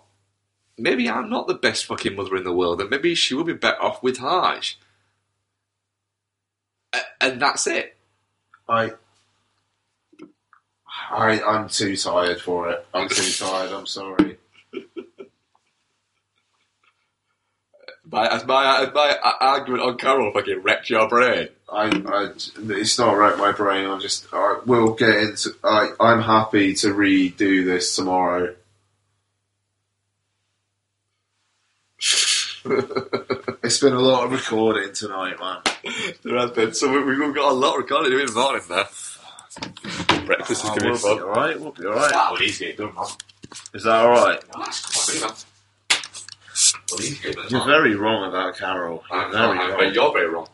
You're very wrong. I'm incredibly spot on, nailed on about Carol. Very wrong. No, you bought into this ridiculous idea that it's a bought into beautiful, shit. lovely love story that has been peddled, and it's not. It's a terrible horror movie almost. I haven't bought into shit. Fucking hell. Yeah. It's a weird step, though. Really? Yeah, it's a step. Fuck, that was nearly an hour and a half in itself. Okay, so it's the morning after, and I think I'm probably sounding more awake. Mark was sounding pretty bloody awake last night when we left her with Carol. But we're going to leave it there with Carol, because that could go on all day. We're going to agree to disagree on Carol. Yes. Despite the fact that Ian did point out, I don't think I made it clear that I actually really, really enjoyed Carol as a movie. I think it's a fantastic movie. Yes, you just have problems with it. Yes. So we're going to do our top 5 surprises now. Mark, do you want to kick us off? Yeah, my number 5 surprise will not be a surprise to a lot of other people, but it was to me. It's Inside Out. Okay. It surprised me in the fact that I don't get on with Pixar, but I really thought Inside Out was a fantastic movie. I mean, it's nowhere near my top 10 or top 20 or anything like that, but for me to actually like a Pixar movie after it finished is quite a rarity. So yeah, number 5 was Inside Out. I thought it's really well written, really well meaning, a nice looking piece. It kind of straddles the idea of there's enough sort of colour and enough sort of whimsy there to get really young kids involved. Nice, yeah. But also it floats right up where there's a lot of kind of meaning in there, and there's a lot to look at it, I think, from the whole parenting aspects as well. So it really worked for me. I thought it was a really good movie. Very cool. Okay, so my number 5 is The Man from U.N.C.L.E. I had no reason Which to... is my number 4. Oh, fair enough. Cool. Okay, great. No reason to suspect that I wasn't going to like it. It just... The advertising wasn't amazing. It was coming out in like the middle of August. It kind of felt like it was being dumped, and it kind of was, yeah. I think. But it's like light and frothy, very, very stylish, fantastic score. Cast all look like they're having fun. And, you know, I wish we were going to get a sequel, but we never will. Yeah, pretty much the same for me. I hated the advertising for it. I thought it looked terrible. It looked like a subpar kind of Bond-esque thing, and it didn't work for me at all. And then when I watched it, I really enjoyed it. It's fun. It is the best way to describe it. It's a caper movie, which you don't get a lot of now. It had the balls to not be spoofy or be over the top, but still be a lot of fun and a little bit kind of silly, but not zany silly. Yeah. No, exactly. Number 4. Yes, my number 4 is The Gift. Yes. I was very surprised by this one, just because it seemed like it was going to be a fairly standard issue, kind of like mysterious stranger is a threat kind of thriller, and it morphed into something more than that. And the question of who the real bad guy was kind of switched all the way through, and then I think the answer towards the end is like, well, there is more than one bad guy. Not everybody's just bad or good. Everyone's shades of grey, but there is one character who's probably more shades of grey than another. And it's also Rebecca Hall's film, which wasn't really given away in the marketing. Yeah. The marketing was very much, it's Jason Bateman versus Joel Edgerton. Yeah. But no, not really. I mean, like, the setup is that, but then Rebecca Hall kind of takes it on, and, you know, she's very strong-willed, and seeing her faith in what she thought she knew get eroded through the course of the film's very, very well done. Yeah. And it's Blumhouse again. You know, the Blumhouse strike again. Yeah, Joel Edgerton's directorial debut, I think, wasn't it as well? Yeah, and he's you now look at going, well, hopefully he's going to make more, because it was a massive success, and it kind of came out of nowhere, really. Yeah, but it's been quite a critically well received movie. Yep, absolutely, man. Okay, your number 3. My number 3 is Scout's Guide to the Zombie Apocalypse. I need to see this. For a start off, it's called The Scout's Guide to the Zombie Apocalypse. So you don't actually expect that much. You expect it to be scouts sort of fighting zombies and it looking a little bit kind of silly. The marketing made it look very crass and a little bit kind of childish. And then you kind of think, well, it doesn't look like, I'll watch it, but I don't like it'll work. And I saw it on one night about midnight before Christmas. And after about 20 minutes, I was sat thinking, all right, this is a lot better than I expected it to be. And by about 40 minutes, I was going, all right, I'm actually really, really liking this. It's, the setup is fantastic for what happens. All of the performances are brilliant. It's crass, but without being... It's crass, but without being nasty with it. It's fun with it. It's kind of playful with it. There's some great scenes, like where they have to jump out of a bedroom window and get over a wall to avoid some zombies, so they're all looking at a trampoline going, oh no. And it works. It's a fun movie. It gets in, gets its job done, gets the fuck out before it starts dragging. But yeah, I was really impressed, actually. It's the tooling up scene where they tool up to what is it and sort of use all their scoutiness to do shit is really good. And there's a nice kind of sort of dramatic vein running through it that works quite well. Nice. Oh, okay. Fair enough. I will give it a shot. I know you talked about it on the show a few weeks back and had me intrigued as well. Just, end of the year, like, it's kind of like you want to get stuff that you think is going to be in your best of list or could be. And I'll be honest, Scout's Guide wasn't one I was thinking would be there, but I'll get to it now. No, like I say, it's one of those. I probably wouldn't have watched it if I wasn't up at midnight. Yeah, fair enough. Yeah. Okay, my number 3 is Me and Earl and the Dying Girl. Just trying to see this.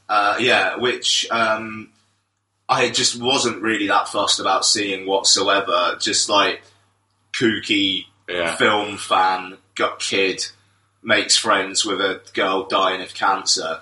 Yeah, great. And it's not perfect. The girl is, by the end of the film, the girl means less to the film than you thought she did, which is a shame. But the girl, Olivia Cooke, she is fantastic in this. She gets the whole gamut of emotions of having cancer and like kind of just the general like living, knowing that there's a time bomb inside you. So you can't be miserable all the time. Yeah, you've got to kind of get on with your life still. That's really well done. But the relationship between the Me and Earl as well is interesting and it's fun. The film parodies are actually pretty solid. Yeah, like a Sockwork Orange, which is a Clockwork Orange with socks. That's fine. So yeah, I don't know. I mean, like it's I don't want to say too much, to be fair, because you haven't seen it. But No, I'll watch it quite soon, to be honest. yeah, fair enough. I'll leave it there. But I was very pleasantly surprised by it. Number 2. My number 2 is Spy. Okay, yes, nice. If you would ask me, I'd say I'm not a Paul Feig fan, but I've really liked his past 2 movies. Really liked his past 2 movies. The only movies that I didn't like was Bridesmaids, and I think I should rewatch that just to see if I was in a funny mood when I watched it. Because I really like The Heat, and because I really like Spy. It's fun. And I think we've had that a lot this year from films. There's been a lot of fun films that have worked, that have settled quite nicely, I think, this year. It's been a fun year for cinema, really. And that's what Spy was. Melissa McCarthy is... she's a great comedic presence and a great comedic performer. And she holds that film together really well. The problem is all the marketing for it was far too much of it seeming like it was going to be Fat Girl Fall Down. Yep. Because... and all the fall down jokes are in the trailer, but it's not, and it's ridiculous. They don't have the kind of bravery to go, no, it's not. This is a woman who's doing her job really, really well. But then what they do in the trailer is they go, oh, look at this bumbling fat woman fall down, and look, here's Jude Law doing his job really well. Yeah, and it kind of misled you. But then when you actually watch the film, it's really entertaining. Did you see the thing on Twitter this week about the DVD disc of it, the image on there? No. It's just Jude Law and Jason Statham, like, back to back with their guns. Yeah. And it's just like, where's the main character? Which is a fair comment, you know. It's interesting. I wasn't surprised by how much I liked Spy, because I liked The Heat and I liked Bridesmaids. So, and I'm looking forward to Ghostbusters. I don't care what people say. I'm looking forward to that. I'm looking forward to it. I think all the current sort of set photos and things like that look good. It looks like it could be a lot of fun. I'm looking forward to it. So. Yeah, I mean, it'll be with us slightly sooner than we think, won't it? Like, I think it's June, so you know it's coming. It's not far away, is it? No. Yeah. There'll be a trailer very soon, I would think. Yeah, you'd imagine so, wouldn't you? Like, whatever the next big Sony film is, I'd think the trailer would be attached to that. Yeah. But yeah, maybe earlier.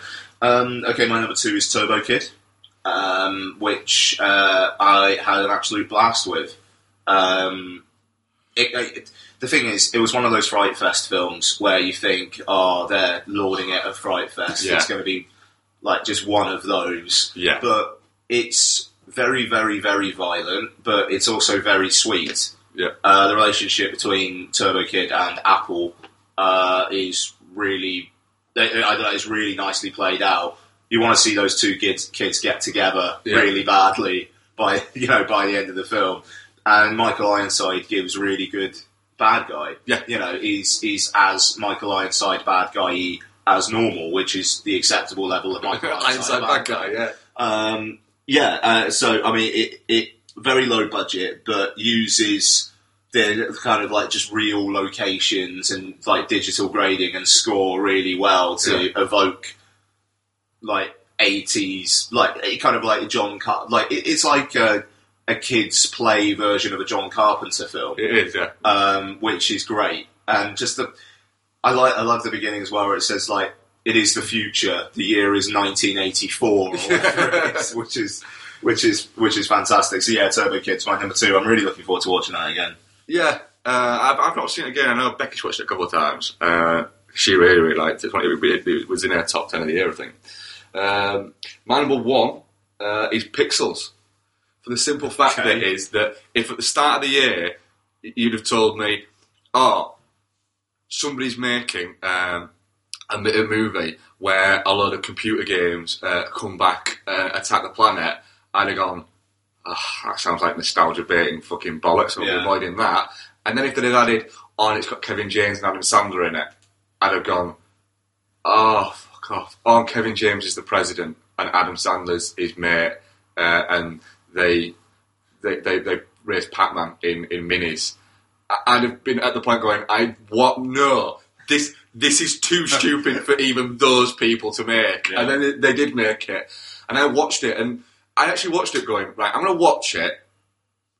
I'm going to go in with an open mind, but essentially in the back of my mind, I was watching it for bottom 10 fodder. Yeah. And then it finished, and I watched it on a Saturday night at like 7 o'clock, and it finished, and I thought, Do you know what? That was perfect for Saturday night at 7 o'clock. It was a perfect film to watch at that point. I enjoyed it enough that I'd probably watch it again at some point. Yeah, I mean, I didn't hate it. You're not going to have me complaining at you. I think both our number one choices are probably disappointments to some people, to be honest. But I thought, I felt sorry for Michelle Monaghan. Like, her role is basically slightly shrewish divorcee who cries a lot, and then Adam Sandler hooks up with her. Yeah. Adam Sandler hooks himself up with a lot of attractive women in films, doesn't he? Yes. My number one we will have at the end of the show, but I will say it's Mordecai, but we'll have more of a discussion of that at the end of the show. Please don't shoot me. So back to the top 10, and what is your number 4? My number 4 is Mad Max. Okie dokie. We've spoken about Mad Max quite a lot on this show, so I won't take it too long. It's one of those films where when I sat down to watch it and it was about to start, the thing that rattled through my brain was, shit, what if this film isn't as good as everyone's saying it is? Yes. And then I'm disappointed. And so I was worried. And then within a minute and a half, I was going, yeah, I have no need to be worried. This is going to be awesome. Yeah. And then it was. It's fantastic. I love the fact that it quite simply is a car chase from one place to the other. Yeah. And then they go, we need to make a decision. And Max kind of finally snaps out of it his madness. And it's a different type of Mad Max, which is brilliant because he's mad and angry in the first one. Yeah. And in this one, he's mad. He's crazy. Yeah. He basically goes, right, I'm no longer mad, but I'm about to tell you something that is quite mad. We go back. Yeah. And they go, what? And he goes, we go back. And it works. Yeah. Hardy absolutely, essentially, is there to be Max and to be there, but is happy to give the film to Charlize Theron and say, hey, look, this is your movie. I'm not this out of character, but I'm just going to sit here and go, and do that. And he doesn't seem to care, really, about whether or not people think he's the star of the movie. I mean, he said, I'm not the star of the movie. Charlize Theron and John Miller are the star of the movie. Yeah. I'm just in it. Yeah. And that's perfect. Looks fantastic. It's amazing that film got made, and it thoroughly deserves all the praise it's getting. Who's coming up? Is it? My number 4 is Steve Jobs, which I was just riveted watching the actors doing their thing here. Danny Boyle lets them get on with it.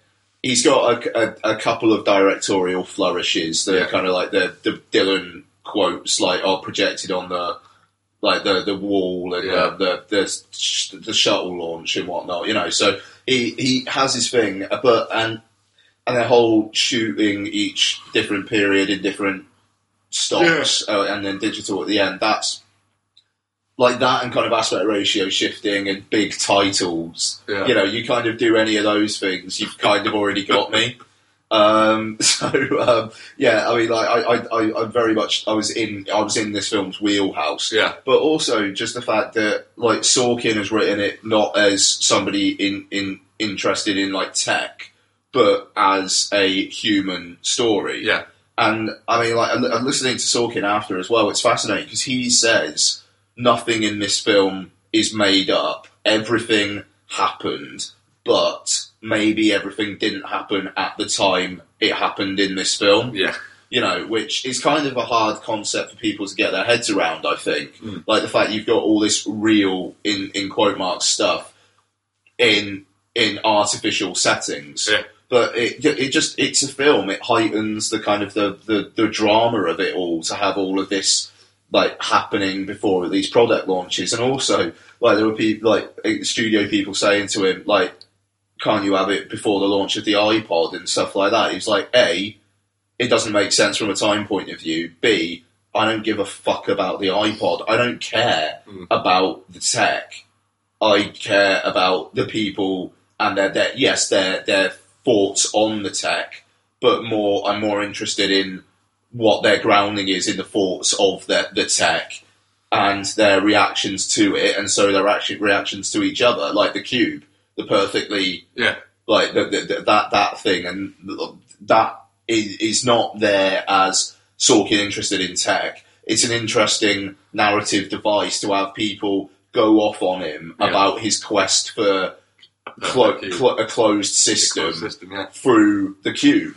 You know, and it's like a visual representation of this closed system and how he's closed off to other people. You know, I mean, it's not rocket science, but it works. And I think it's very lushly written. The performances are top notch. Like by the end, completely don't give a shit about the fact that Fassbender doesn't look like him. You just don't care. He's fantastic in his Fassbender. He takes on a mannerism, I think, that works. He becomes the version that you see of Steve Jobs within that very quickly, I think. Yeah, exactly. So, Steve Jobs, my number 4. I'm really looking forward to watching it again. Yeah, I'm looking forward to rewatching Steve Jobs. My number 3 is The Big Short, which we spoke about on the last show, so I won't talk about it too much. I really enjoyed it. It's a timepiecing kind of modern history that kind of fascinates me. It's a sort of a world that kind of fascinates me as well. So it's playing to somebody like me, and when it's done as well as it is, it's very entertaining. You've got the ridiculousness mixed up with the actual severity of what was going on, and then you've got these guys at the centre of it who essentially are portraying the fact that they know what's happening. They're betting. They're banking on it happening. They want it to happen, but then when they realise the severity of it, they don't feel bad, but it hits them. But then they realise that, hang on a minute, this is everything we wanted and everything we predicted. But shit, now it's happening. We're making more money than we predicted we were going to make, but it's fucking more things up. But hey, at least we're going to be on the other side of it with a lot of money. Yeah. And it's a weird kind of way to look at it, but it is like that, and it's very much is Adam McKay holding up kind of like a microscope and saying, look, this is what happened, this is what fucked everything up, and by the way, it's all happening again. Yeah. You know, and in this country we're about to drop the investigation at corrupt banking. You know, it's crazy. Yeah, that's mental. We're about to drop it because, well, let's face it, because a lot of the people that are investigating are Tory party donors. Yeah. Which is the only reason why it's getting dropped. So you're now throwing up into it. Corruption's becoming something, I think, across the globe and in big business and in governments. It's becoming something that has steadily become more, as it becomes more exposed, it becomes something that's more accepted. Yeah, it just generally does seem to be more, like, it just, you're expecting it to happen. Yeah, and so as it becomes more expected and becomes more exposed and there's no repercussions, or there's nobody that can cause these repercussions, there's nobody that can point at them and go, you know, a prime example is FIFA, for instance. There's nobody at FIFA can turn around to set by for years and point at him and say, right, we're closing you down because for so long he held all the cards. Yeah. And that can be mirrored across big business and governments, is the fact that they're accountable to no one. They hold all the cards, and now they've been openly corrupt. Yeah. To an extent of where very, very soon, you know, within the next 50 years, you will quite literally have a prime minister or a president who will televise them getting bribed by a fucking, what is it, just to go, look, I'm getting all this money to sell our resources to a different country, and look, this is me shaking the guy's hand. Yeah. And that's what it is. We're already at it, you know. Yeah. You've got televised things of Cameron shaking hands in Saudi Arabia, you know, a country that's just been thrown out of the UN for its terrible human rights record. Yeah. It's insanity. No, yeah, I don't know. You could go into those issues all day. Oh yeah, and probably a better forum than our sweary podcast. Yes. Go on, what's your number 3? My number 3 is Inside Out, which Very good. it's very good. It's wonderfully smart. I'm slightly, when you were saying earlier on about it's kind of colourful enough for little kids, I'm a little bit unsure of that. Because you know better, you've got a 2-year-old daughter. There wasn't that fussed on it at all, but she's not fussed on a lot of things like at the moment, so it is what it is. But the thing is, it's more about the story than it is about watching the characters run around and do stupid shit. Which I think Pixar with Monsters University and Cars 2 have been guilty of, but also, like with Brave, that's a film which is concerned about its story, but is just a bit lacking. It's just a bit dull. It lost its way, I think, Brave. Yeah. It ran away from them, I think. Yeah, quite. So it's like perfectly formed. It is very emotional. The way what it comes up with at the end, like you have to have sadness in your life to be able to appreciate everything else. You have to let sadness in every now and then is like a wonderful notion, which really only this film can convey visually. The whole kind of like, because it's got the characters in their heads. Wonderful in that aspect. It is fun.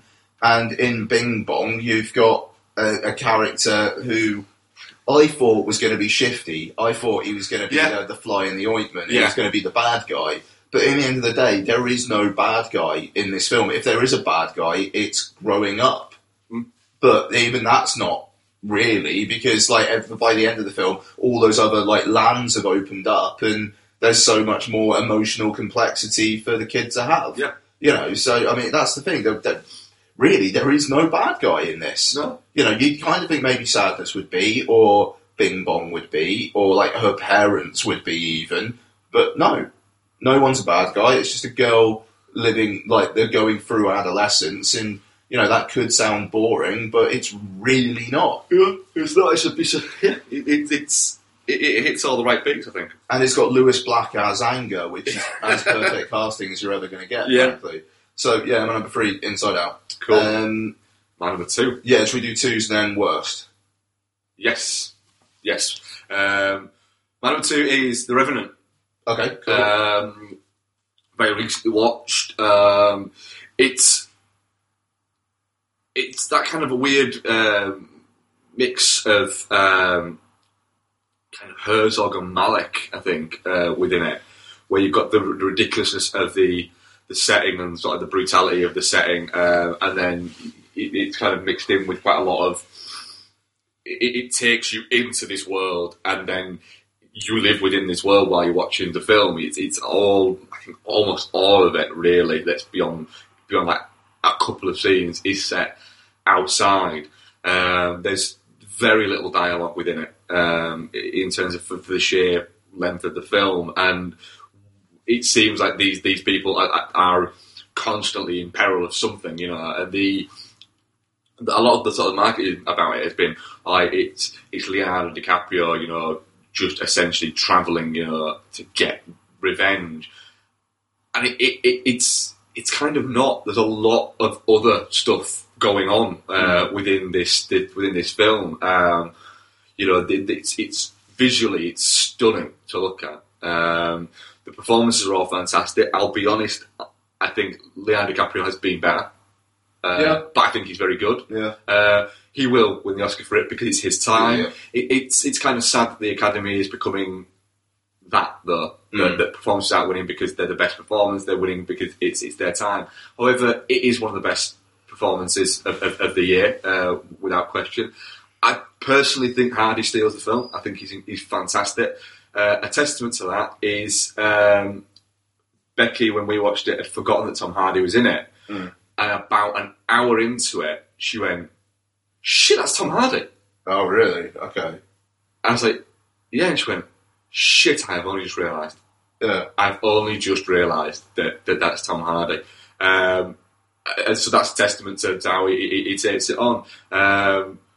It's just a fantastic film to look at. It's fantastic to watch. It's great that it feels how long it is, but it doesn't feel too long, if that makes any sense whatsoever. No, yeah, totally, yeah. It does feel like you've been sat there for 2.5 hours, but it doesn't feel like, oh shit, this is going on a bit. Yeah. You know, it just, yeah, no, totally. Yeah. Yeah, no, I mean, the cinematography is incredible. There's like shit in this that you've never seen done before. Oh yeah. I mean, like the kind of the initial attack. Yeah. Like just like the way the camera's flowing. It's a constant movement, isn't it? Yeah. I mean, it's kinetic Yeah. for sure. And yeah, I mean, DiCaprio. It is basically watching Leonardo DiCaprio do a lot of really gnarly things to survive. Yeah. But that's captivating. That's really interesting. It is, you know, there's some great moments in the moment where he puts the gunpowder in his neck. Oh, and you see the fizz of the fire like when he applies it. Oh my god! And you watch him going, "Oh, he's going to do this, isn't he? This is Yeah. going to really hurt." Yeah. And it's like that, and it is great the fact that he's not just travelling somewhere; he's having to essentially get through all of these tasks to get back, and then he gets back, and he isn't getting back to survive. It isn't about survival. It's a proper full blown revenge story, Yeah. which is fantastic. It works really well, and you've got a proper bad guy. You know, Hardy's full. He's in full bad guy mode. Not a single thing he does is good, with the exception of one thing. The fact is that when he's saying about, you know, we need to go to Will Poulter, he's right, they do need to go. Not for the reasons that he's saying they need to go, but they do need to go. But then he doesn't keep up the charade. The minute Will Poulter asks him and says to him, you know, was there anybody down there? He just goes, no. Yeah. But in his mind, what he did was right. And he's completely, he's a proper nasty person. Yeah, I mean, he's a proper nasty person.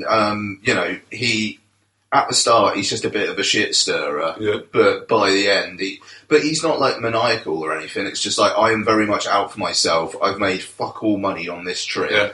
Now you're telling me we got to lug this guy around. From a point of view, you can understand. Like, you can understand where he's coming You from. understand why he's pissed off. Yeah. You actually can. He's just going about it in completely the wrong way. Yeah. But you can see his point. But yeah, it's a fantastic film. And he said, you know, I know from reading about it with Inarritu, you know, he fully admits that the production kind of just got away from him a little bit, but not in a way they were always in control of it.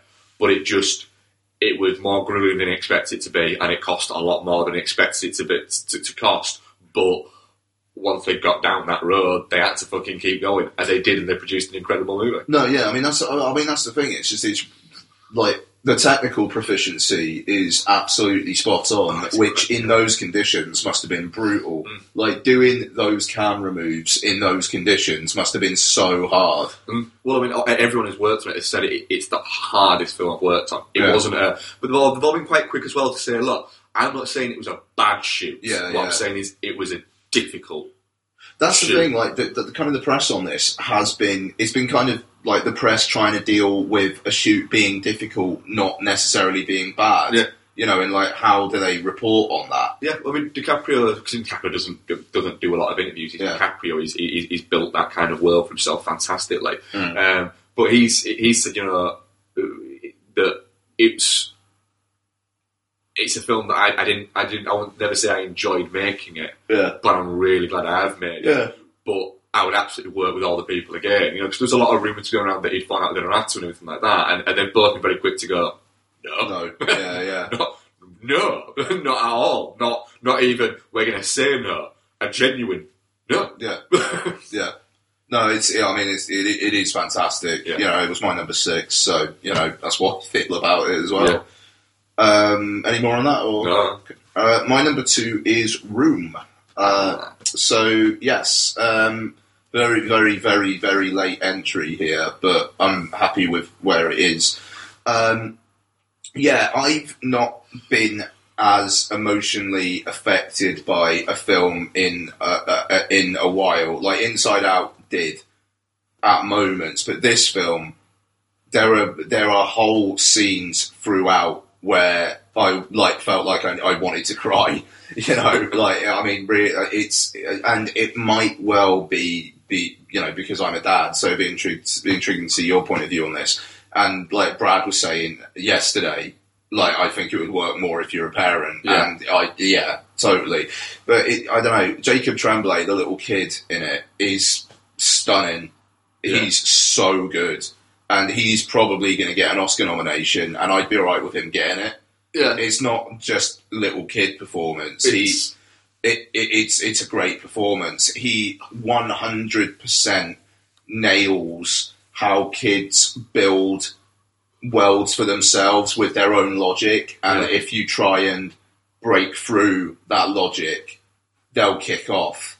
Like Lottie, at the moment, she's got this thing of whenever she has a bum changed, she gets out the changing mat, she gets out the nappy bag, she gets out the Sudocrem, opens the pot with her teeth, opens up the wipes and whatnot, and if you touch them, she's got to start all over again.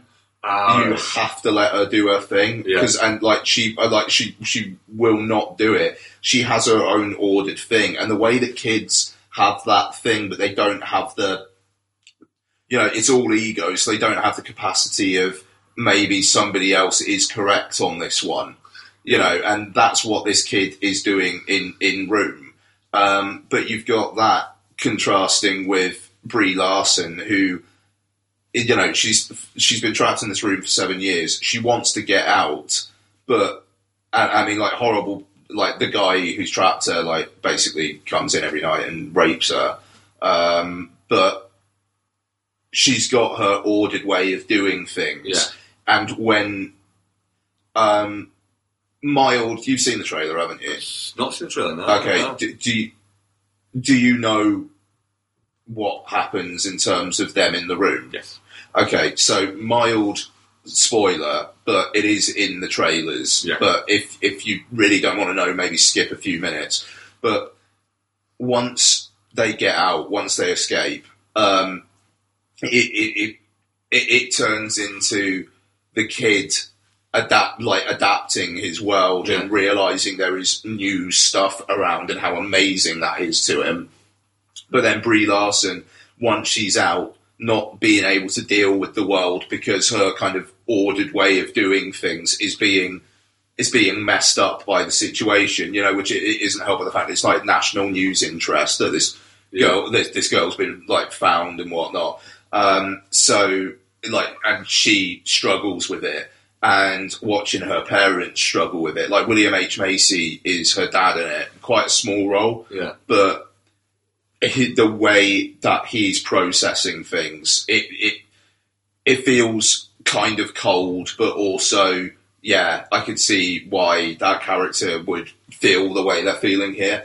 It's really fascinatingly played by everybody, but the direction is, is very unfussy, but the framing is really spot on. The use of the wide, the 2.35 to 1, is fascinating, because at first it makes the room feel bigger than it actually is, but then there's a scene towards the end where the room is revisited, and then because of all the the outside world stuff you've had for the preceding hour or so, going back to the room, it seems like shit. That's really small. Yeah, it's amazing how in the first part of the film they feel that it actually feels like, it feels like they got space. It feels like they could be somewhat comfortable with that, and then at the end it's fucking hell, they stayed in there.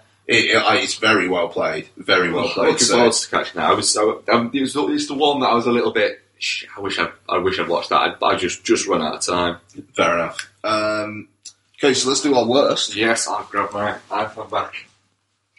Let's just get these set up. Okay, so do you want to Do you want to just run through them? I don't think we need to take too No, much no, time it on takes this. too long. My worst, we should run through. Yeah, my worst. Number 10 is Taken 3, which is just crap. Yeah. Liam Neeson found out his daughter's pregnant and then found out he's hungry. And his response is still the most bizarre scene in cinema of this year. Forrest Whitaker eating evidence Yeah, is a particular favourite of mine. It was close to my list. It might be one of those ones I rewatch and go, do you know what? This is on an Alex Cross level of brilliant, but it is number 10 there. Go on, what's your number 10? The Loft. Oh, you terrible person. Because it's bad. I don't know. The thing is, the last couple of years, I've had films that I don't like.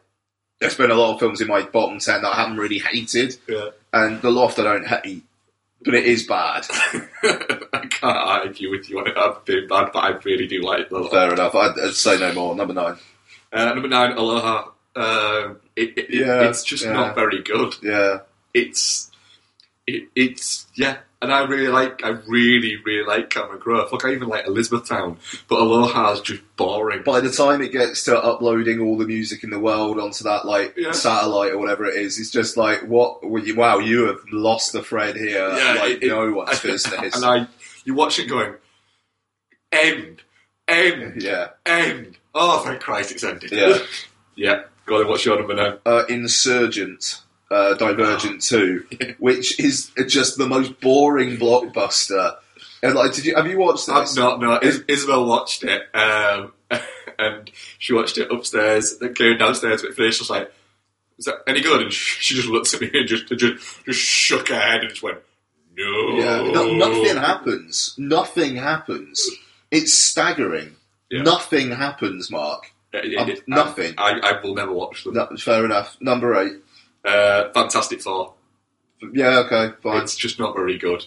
I liked it more than you, but I still didn't I didn't think it was a good film, but it's not very good. It felt lazy, and like the way people give a fuck with the people who are in it, and even they stopped giving a fuck halfway through it.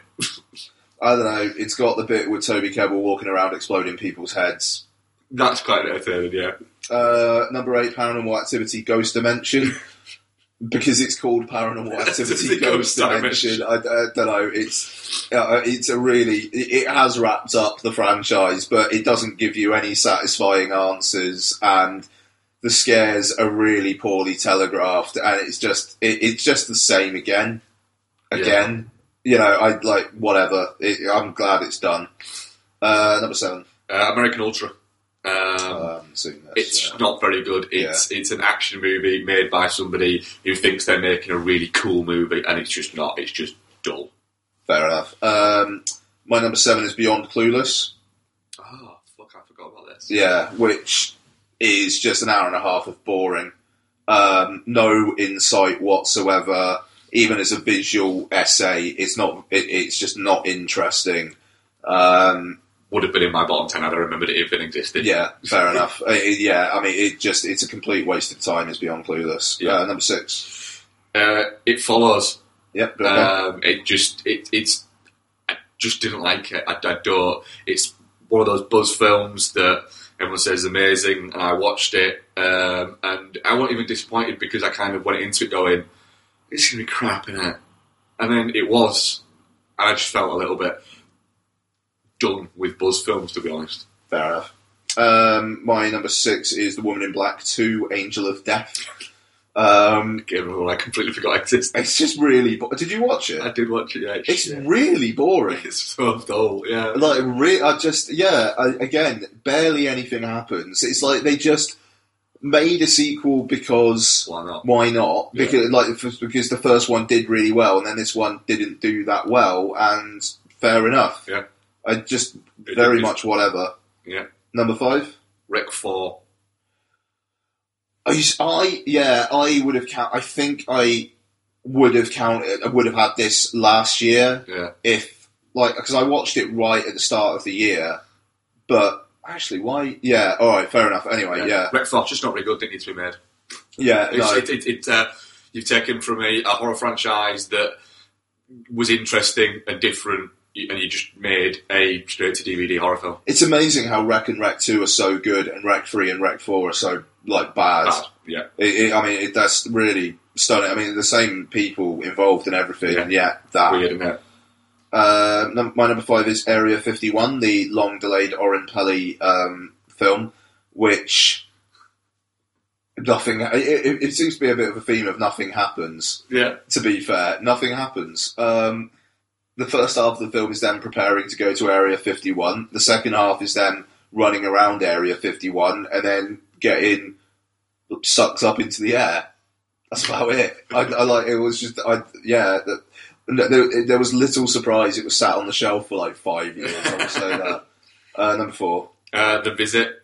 what? It's crap. Not that bad. It's terrible. I really do wish that M. Night Shyamalan would stop making things. Please stop making things, because you're not very good at it anymore. I didn't like it. It just couldn't get on with it. Number 4, Love.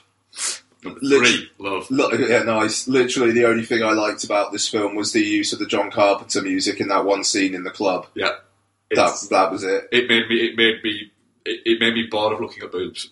Yeah, it's. I like self-indulgent movies. I like directors, and I love Gaspar. I like directors to be self-indulgent. It's fun. This is just.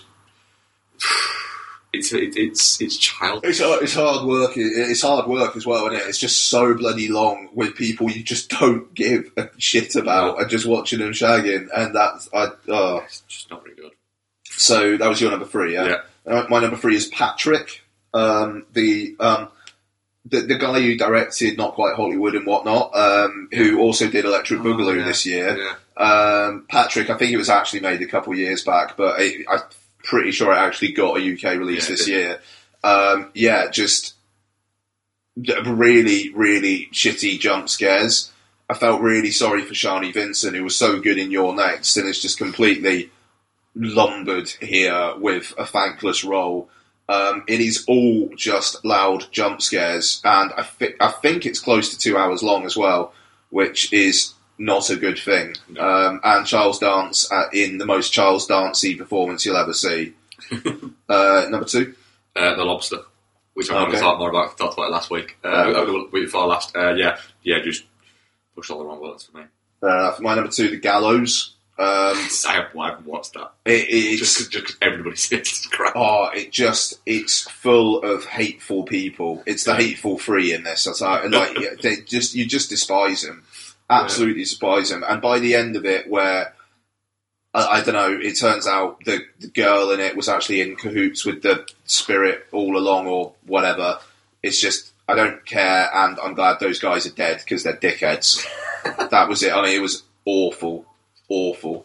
Your number 1? Trainwreck. Couldn't stand it. Don't like the fact that Amy Schumer has been foisted upon us and said, look, here's this person, here's this person, here's this person, you love her. I don't. I think she's an unpleasant person. Not an unpleasant character even, because it's just her in the film, let's face it. She's not playing a character, she's playing her. And then when she gets her big emotional bit, I watch it going, no, you deserve it. You deserve to be miserable because you're a terrible person. Why should anyone feel sorry for you? You're a terrible person. Accept it. You've been reveling in it and kind of showing off in the fact that you're a terrible person. Don't now try and get me to feel sorry for you when people point out that you're a terrible person. You should be sad. You should be alone because you're a terrible person. If you're going to wear it like some fucking badge of honour, you have to take the consequences with it. I thought it was an unpleasant movie. The only thing that was vaguely interesting in it is LeBron James driving 70 miles back to pick up his sunglasses. That was the only decent bit in it. It was good. It wasn't good. American Sniper, of course. You did that last year? No, I didn't. It was your worst film last year, wasn't it? No, it wasn't. Was it not? No, I watched it in mid-January. I watched it after we did that list. Yeah, I thought it was your number 1 last year. I'm very scared that it was. I've made my feelings on American Sniper very well known. I don't need to go back into it. Just to say, his wife this week debated with Obama, and she didn't want gun controls to be restricted because she didn't think it would help any.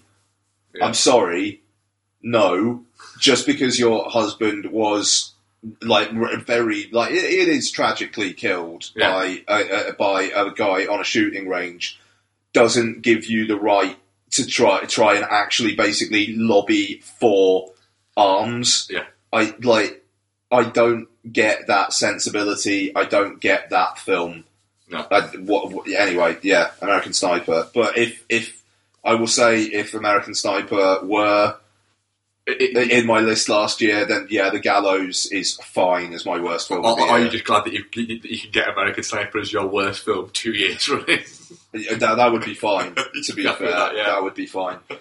Okay, your number one. I haven't got a clue what this is. My number one is a film that I saw that I actually watched the day after we recorded our best of last year. Oh God! Okay. Yeah, it's a film that's kind of stuck with me as being my favourite movie pretty much throughout the entire year. Inherent Vice. Fair dues. Okay. I loved it. It's such a shift back for Paul Thomas Anderson from how serious he'd made the films he'd made with There Will Be Blood and then The Master are both very serious movies. They're very weighty movies. And there's not a great deal of levity. They're both fantastic movies. But there's not a great deal of levity within them.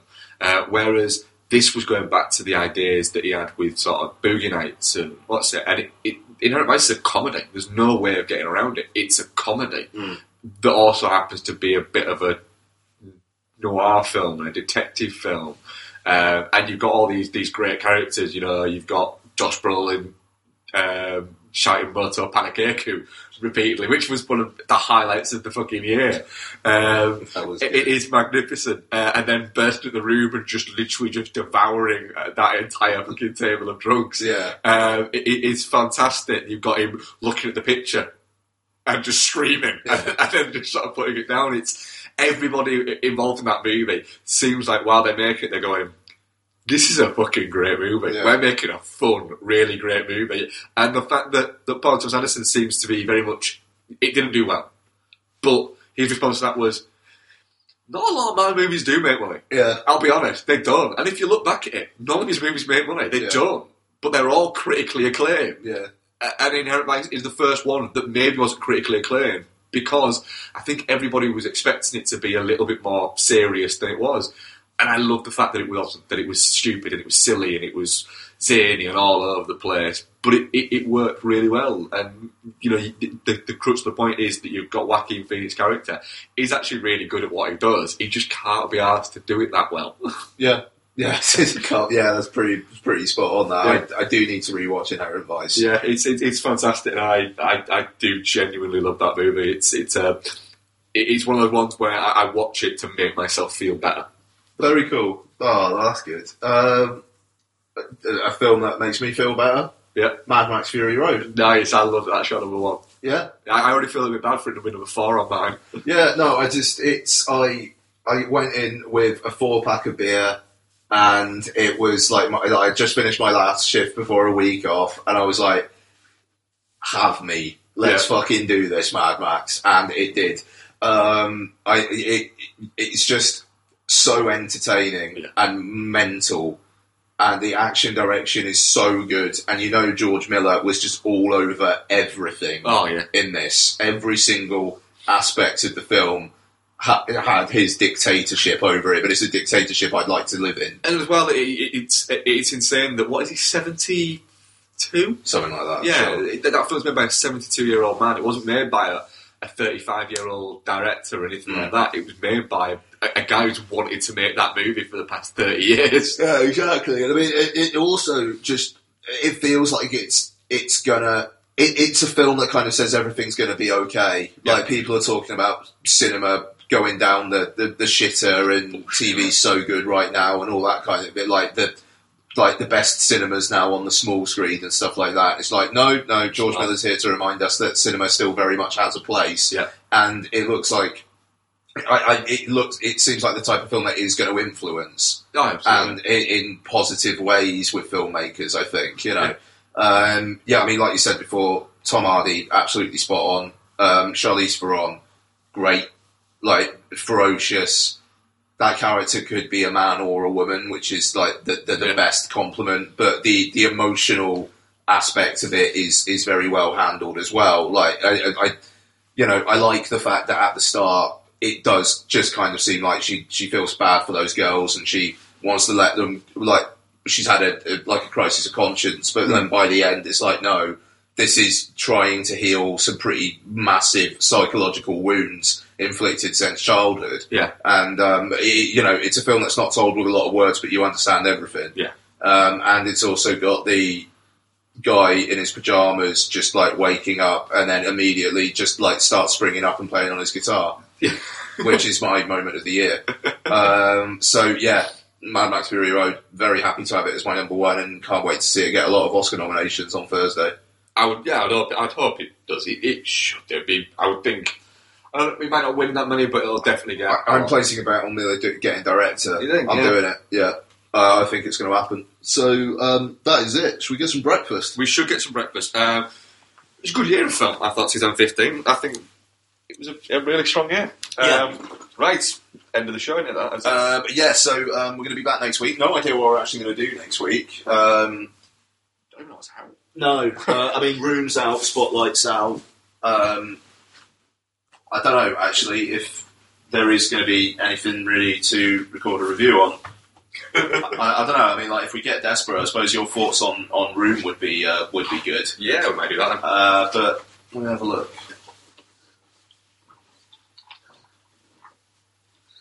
Okay, yeah, my phone's being shit. So, never mind. We will be back with something, though. And what you're going to hear now is a conversation we had with Andrew at Byron Burger last night, talking about Mordecai and a few other things. And we hope you enjoyed the year-end show. Hope the sound was all right for the kind of the out bits. And, that would have been in the last show, wouldn't it, I suppose? A lot of it would have been. Yeah.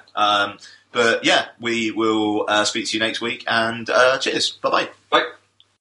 So we're now away from the pub and away from Brad, who completely torpedoed. No, he didn't. To be fair, he did a better job of hosting the bloody show than we did. He's a showman. Yeah. But Andrew wanted to give some thoughts about I like year. to talk as well, yes. 2015, as we discussed earlier, I did say I think it was a good year for film overall. And I think the big thing were some of the surprises that I have stuck with completely. One of the big ones was, and this is going to be something everyone will go, what? Mordecai, which I've been running into the ground all year. You liked it? I saw it thinking I was going to be awful, the trailers were horrible, and I've been mocking the marketing on Twitter like the weeks running up to it. And I sat down and I fucking loved it.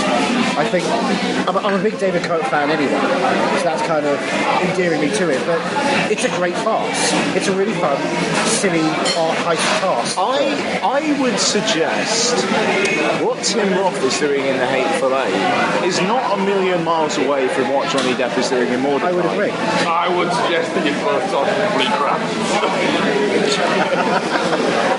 How so? He's playing. Depp lost it years ago, and it's a continuation of his obsession with being Peter O'Toole. What's the difference between the two? How they actually play those roles? Because to be fair, with Hateful Eight, it is Tim Roth playing a role. What's different within it is the fact that Tim Roth is very well aware of what he's doing is farce. I don't think Johnny Depp is.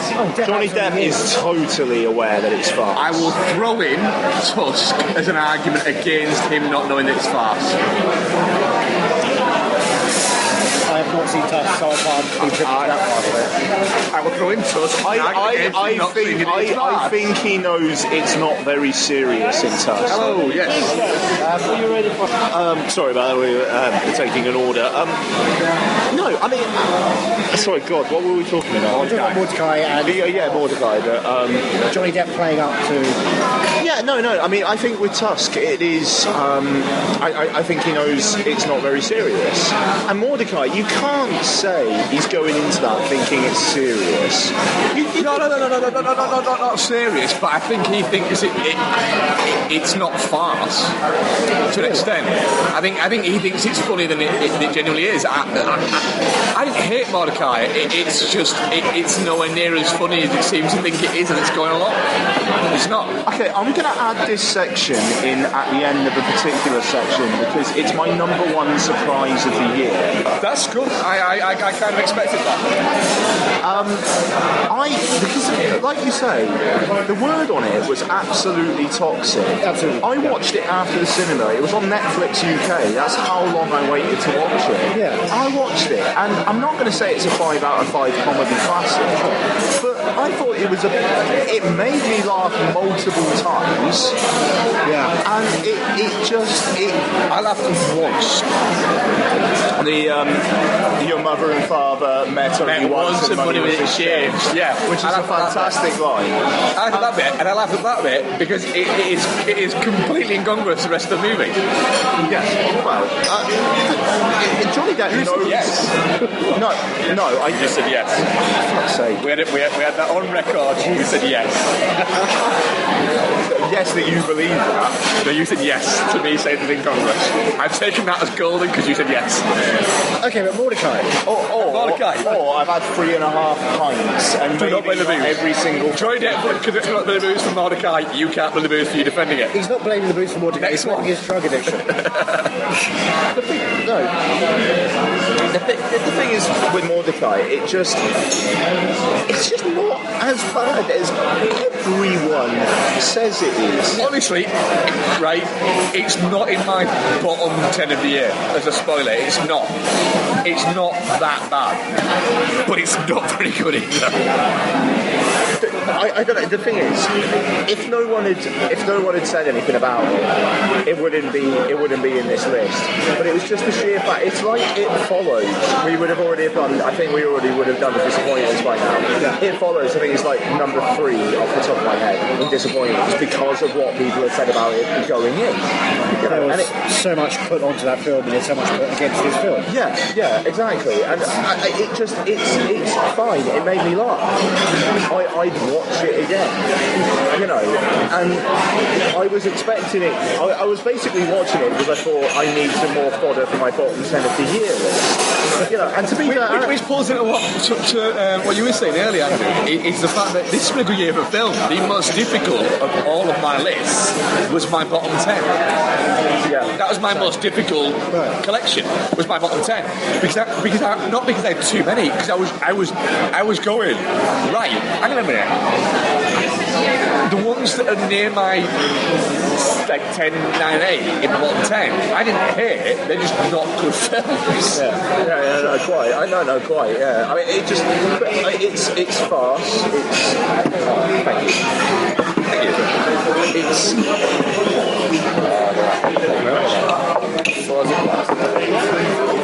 Yeah, I mean, that's the thing. It's farce. Is it a kind of a traditional English comedy tradition of that? But can I just say something? I'm not a big fan of English comedy and stuff like that.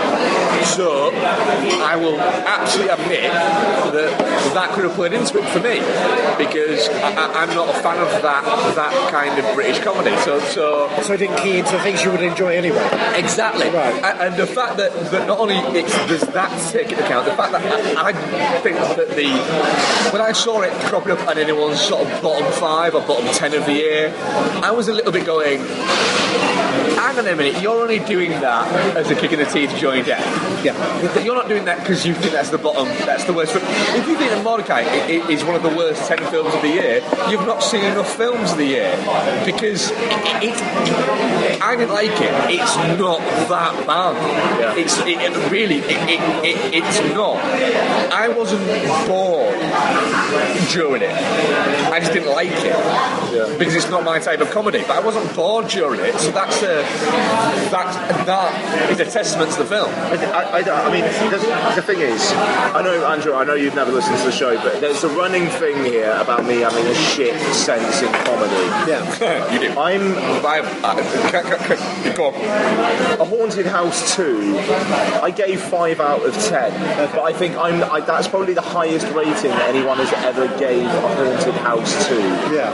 So, you know, I actually laughed at that film a few times. Okay. So this is the thing, it might just be that I've got not a tin ear for comedy, because it's not that nothing makes me laugh. queer ear for comedy. It's that I've got a fucked up ear for comedy. But then again, there you go. Yeah. Ian, queer of it is that one of my genuinely one of my top 20 movies of all time is Weekend at Bernie's. That's what I say. It's Weekend at Bernie's. Yeah. And I You just bought it on iTunes. And I did just buy it on iTunes, and I can actually physically prove that I am not just fucking talking bullshit. I genuinely Well, no one's going to make that claim and then not back it up. I genuinely bought Weekend at Bernie's on iTunes. What have you bought on iTunes? Why have you bought Toy Story 2's How I Am? I didn't have it free in some kind of thing.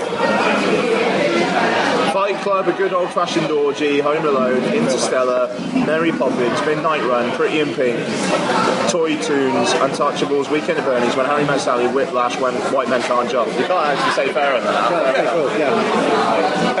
I bought A Good Old Fashioned Orgy because I saw it for 99p to rent, clicked on it and went, $3.99? Yes.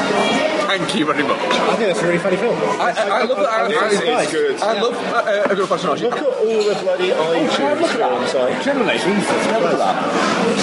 I only have ultraviolets in my system. me and Mark with digital only now. So I am buying one more Blu-ray. One more. Yeah, which one? One more. I am buying the Mondo First Blood. Oh, fair enough. Steelbook. Yeah, fair enough. That's it. There's a great triple bill there. Mordecai, Inherent Vice, and Penguins of Madagascar. Nice. Yeah. That's a solid. And then get them up. Nice. No, that's a solid that's triple cool. bill. So when you buy like a box set on iTunes, Yeah. it segments it different films. Yeah. That's pretty cool. That. Yeah. That's pretty fucking cool. I got a Werner Herzog short documentary ode to forgotten men that was free. Seen that. Yeah, it was free on iTunes. Really good. Might still be actually. Really good. But what else? So aside from Yeah, what else got on the list? I've got two other comedies that were genuine surprises. One was Spy, because at that point I was kind of proofing out. Yep. I was so excited for the heat and found it obnoxiously awful. And watching Spy and thinking, oh god, Melissa McCarthy's going to be doing the fat annoying character thing again, and perfectly sets that up. That expectation is completely I am blown out of the absolutely with you on Spy. I hated the trailers for it, hated everything for it. Only watched it because on Ian's recommendation. What, Spy? Yeah, I watched it on your recommendation and really, really enjoyed it. I thought it was brilliant. It's a fun spy thriller as it is, but with good comedy.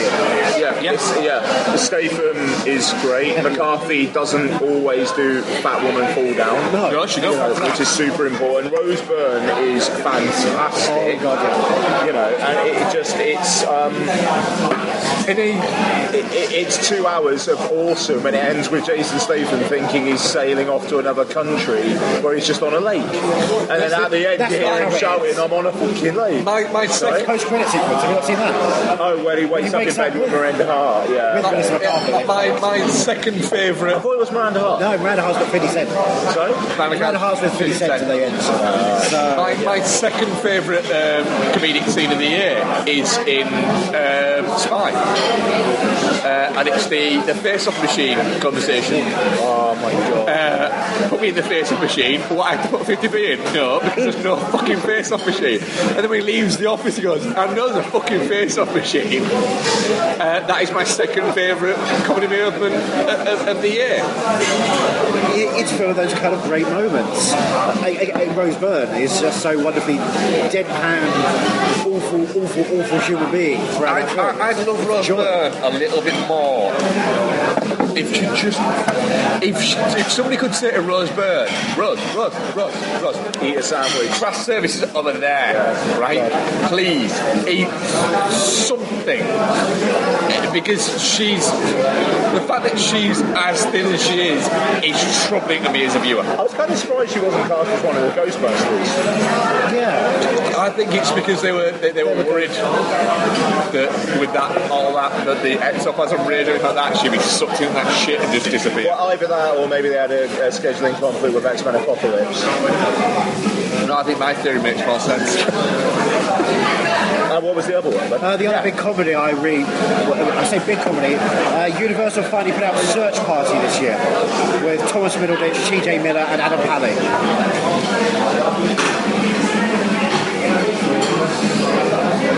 Oh, bless her. Donna just texted me saying, tell Mark to give me a kiss from him. So, there'll be more than that tonight, sweetheart. Great job, missus. Your missus is great.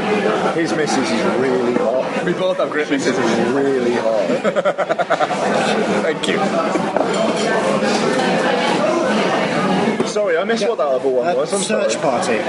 It was a film that's been kind of put on the shelf for years. It's a hangover-style bros comedy where It's like TJ Miller one? TJ Miller, Thomas Middleditch, Adam Pally. It came and went in May. Yeah, I was wanting to watch it, but it just never. One of those ones where I've gone to watch and never watched it. Yeah. Is it? I was thinking. I watched it because TJ Miller's fantastic. I was thinking, well, it's got great people, it's going to be really good, and then realised it was shot 3 years ago and just kind of punted out and released over here in 2015, and in America it gets a 2016 release, kind of punted out. Thinking, oh shit, this is going to be terrible. I laughed all the way fucking through this one. Really? It's like 95 minutes. TJ Miller's one of those people who can Is it like out on like VOD and stuff? Yeah, now? VOD, TV, you can get DVD copy as well. It's just there. It just got kind of flung out. I don't know why, but it's got all these kind of people can pop up. Christian Ritter and Jason Mantzoukas pop up for a crazy funny sequence. Thomas Middleditch is stuck in Mexico the entire film and is dealing with the fact that he doesn't know any language and is naked. Comic opportunities for improv there all I'm over. just trying to look it up. I want to see how much it is to rent on iTunes. It's £5 on DVD, so I'm guessing it's what, like $3.99. It probably, yeah, cheap. yeah, probably. Films, Search Party, comedy. 4th of September 2014. What? $4.49 to rent, $9.99 to buy. Does that look right? That is exactly the right look. Yeah, I'm not ready. Not ready yet. I will not illegally download it and then buy it if I like it. I won't do that myself. It's probably going to be on Netflix at some point anyway. Well, I will Netflix search it and see where it is. Boom. And how about your disappointments? Disappointment, It Follows. Yes. Was like, it's a great horror film. I'm not a horror guy at all. So when I make it a distinction to go to the cinema to watch a horror film, I want it to be a good film. I want to actually see something interesting. And It Follows bored me. It didn't scare me, it bored me, and that was his big problem. And it doesn't make any sense. No, it doesn't make any sense. No. It quite literally is a film that has survived on people saying it's good rather than actually fucking being good. Yeah. And all it gets is people saying, does the film really have to make sense? Blah, blah, blah. It would help. It would help. It's testament to having a clever poster and a good marketing team. And funnily enough, Mark and I actually, Noel and I recorded a review of It Follows in the Byron Burger in Manchester. Did actually, yeah. Full circle? Not kind of full circle. Half circle. Flat circle. Yeah, Time. was that before Goblin? No. No, it was his stag weekend. I went up the night before. Of course it was, yes. And I met you the next night, yeah. And he was like ruined the next day, and then we had the most embarrassing stag weekend ever. Yeah, we were. I know Noel's probably going to listen to this. He would probably agree, in fairness. Yeah, we were in team, which is unusual because usually usually when we all meet up, it gets fucking nasty quickly. I had a really good night's sleep on the old Stag. That's not right. On No Stag, I watched on my phone, and I'm not joking here, I watched, like I don't sleep very well anyway, couldn't sleep, I watched on my phone a game, I watched Pretty in Pink, because it is my going out and coming home from somewhere movie. I watched Pretty in Pink, Breakfast Club, and Ferris Bueller's Day Off. I watched a triple bill of John Hughes movies, laid down on my side, on my phone, watching him while having an argument with another guy who went out to the toilet, and I went, I'll put a shoe in the thing. And he went, oh no, close it. I went, no, put a fucking shoe in it, in the door, because then you don't have to disturb everybody when you come back from the toilet. Just going to be a shoe in there. What's going to happen? Oh no, close it. I went, no, fucking put a fucking shoe in the fucking door, because you're going to disturb everybody. And he refused to put a shoe in the door. So when he left, I unlocked the door, I put a shoe in it, and then locked the door. Was that the long-haired gentleman? No, it wasn't the long-haired gentleman. It was a short-haired gentleman who, at Noel's, to be fair, at Noel's wedding, actually said to me before the wedding when we were having a drink in the bar up the road. Yeah, actually said to me then, we were having an argument, weren't we, about that we should just put a smoke. Oh, yes, interrupted there, but maybe we should stop in a minute. But what was your other disappointment? He says I've just started eating. Sorry. Thank you very much. You have fries. Thank you, Mum. Like the surprises, most of my disappointments were in comedy. That's where my field of vision mostly lies, which was Sisters. Because you've got Tina Fey, Amy Poehler, you've got this cavalcade of brilliant improv guys, and everyone just coming in, and it's 2 hours of nothing. Like an hour of comedy party where nothing's really heightened or entertaining, and an hour of weird melodrama trying to masquerade as comedy. It's a bizarre film. I've not seen Sisters, and I'm not a fan of either of the. I'm generally not a fan of either of these, but for the trailers, I've not seen it, and if I see it and I like it, I will freely admit I like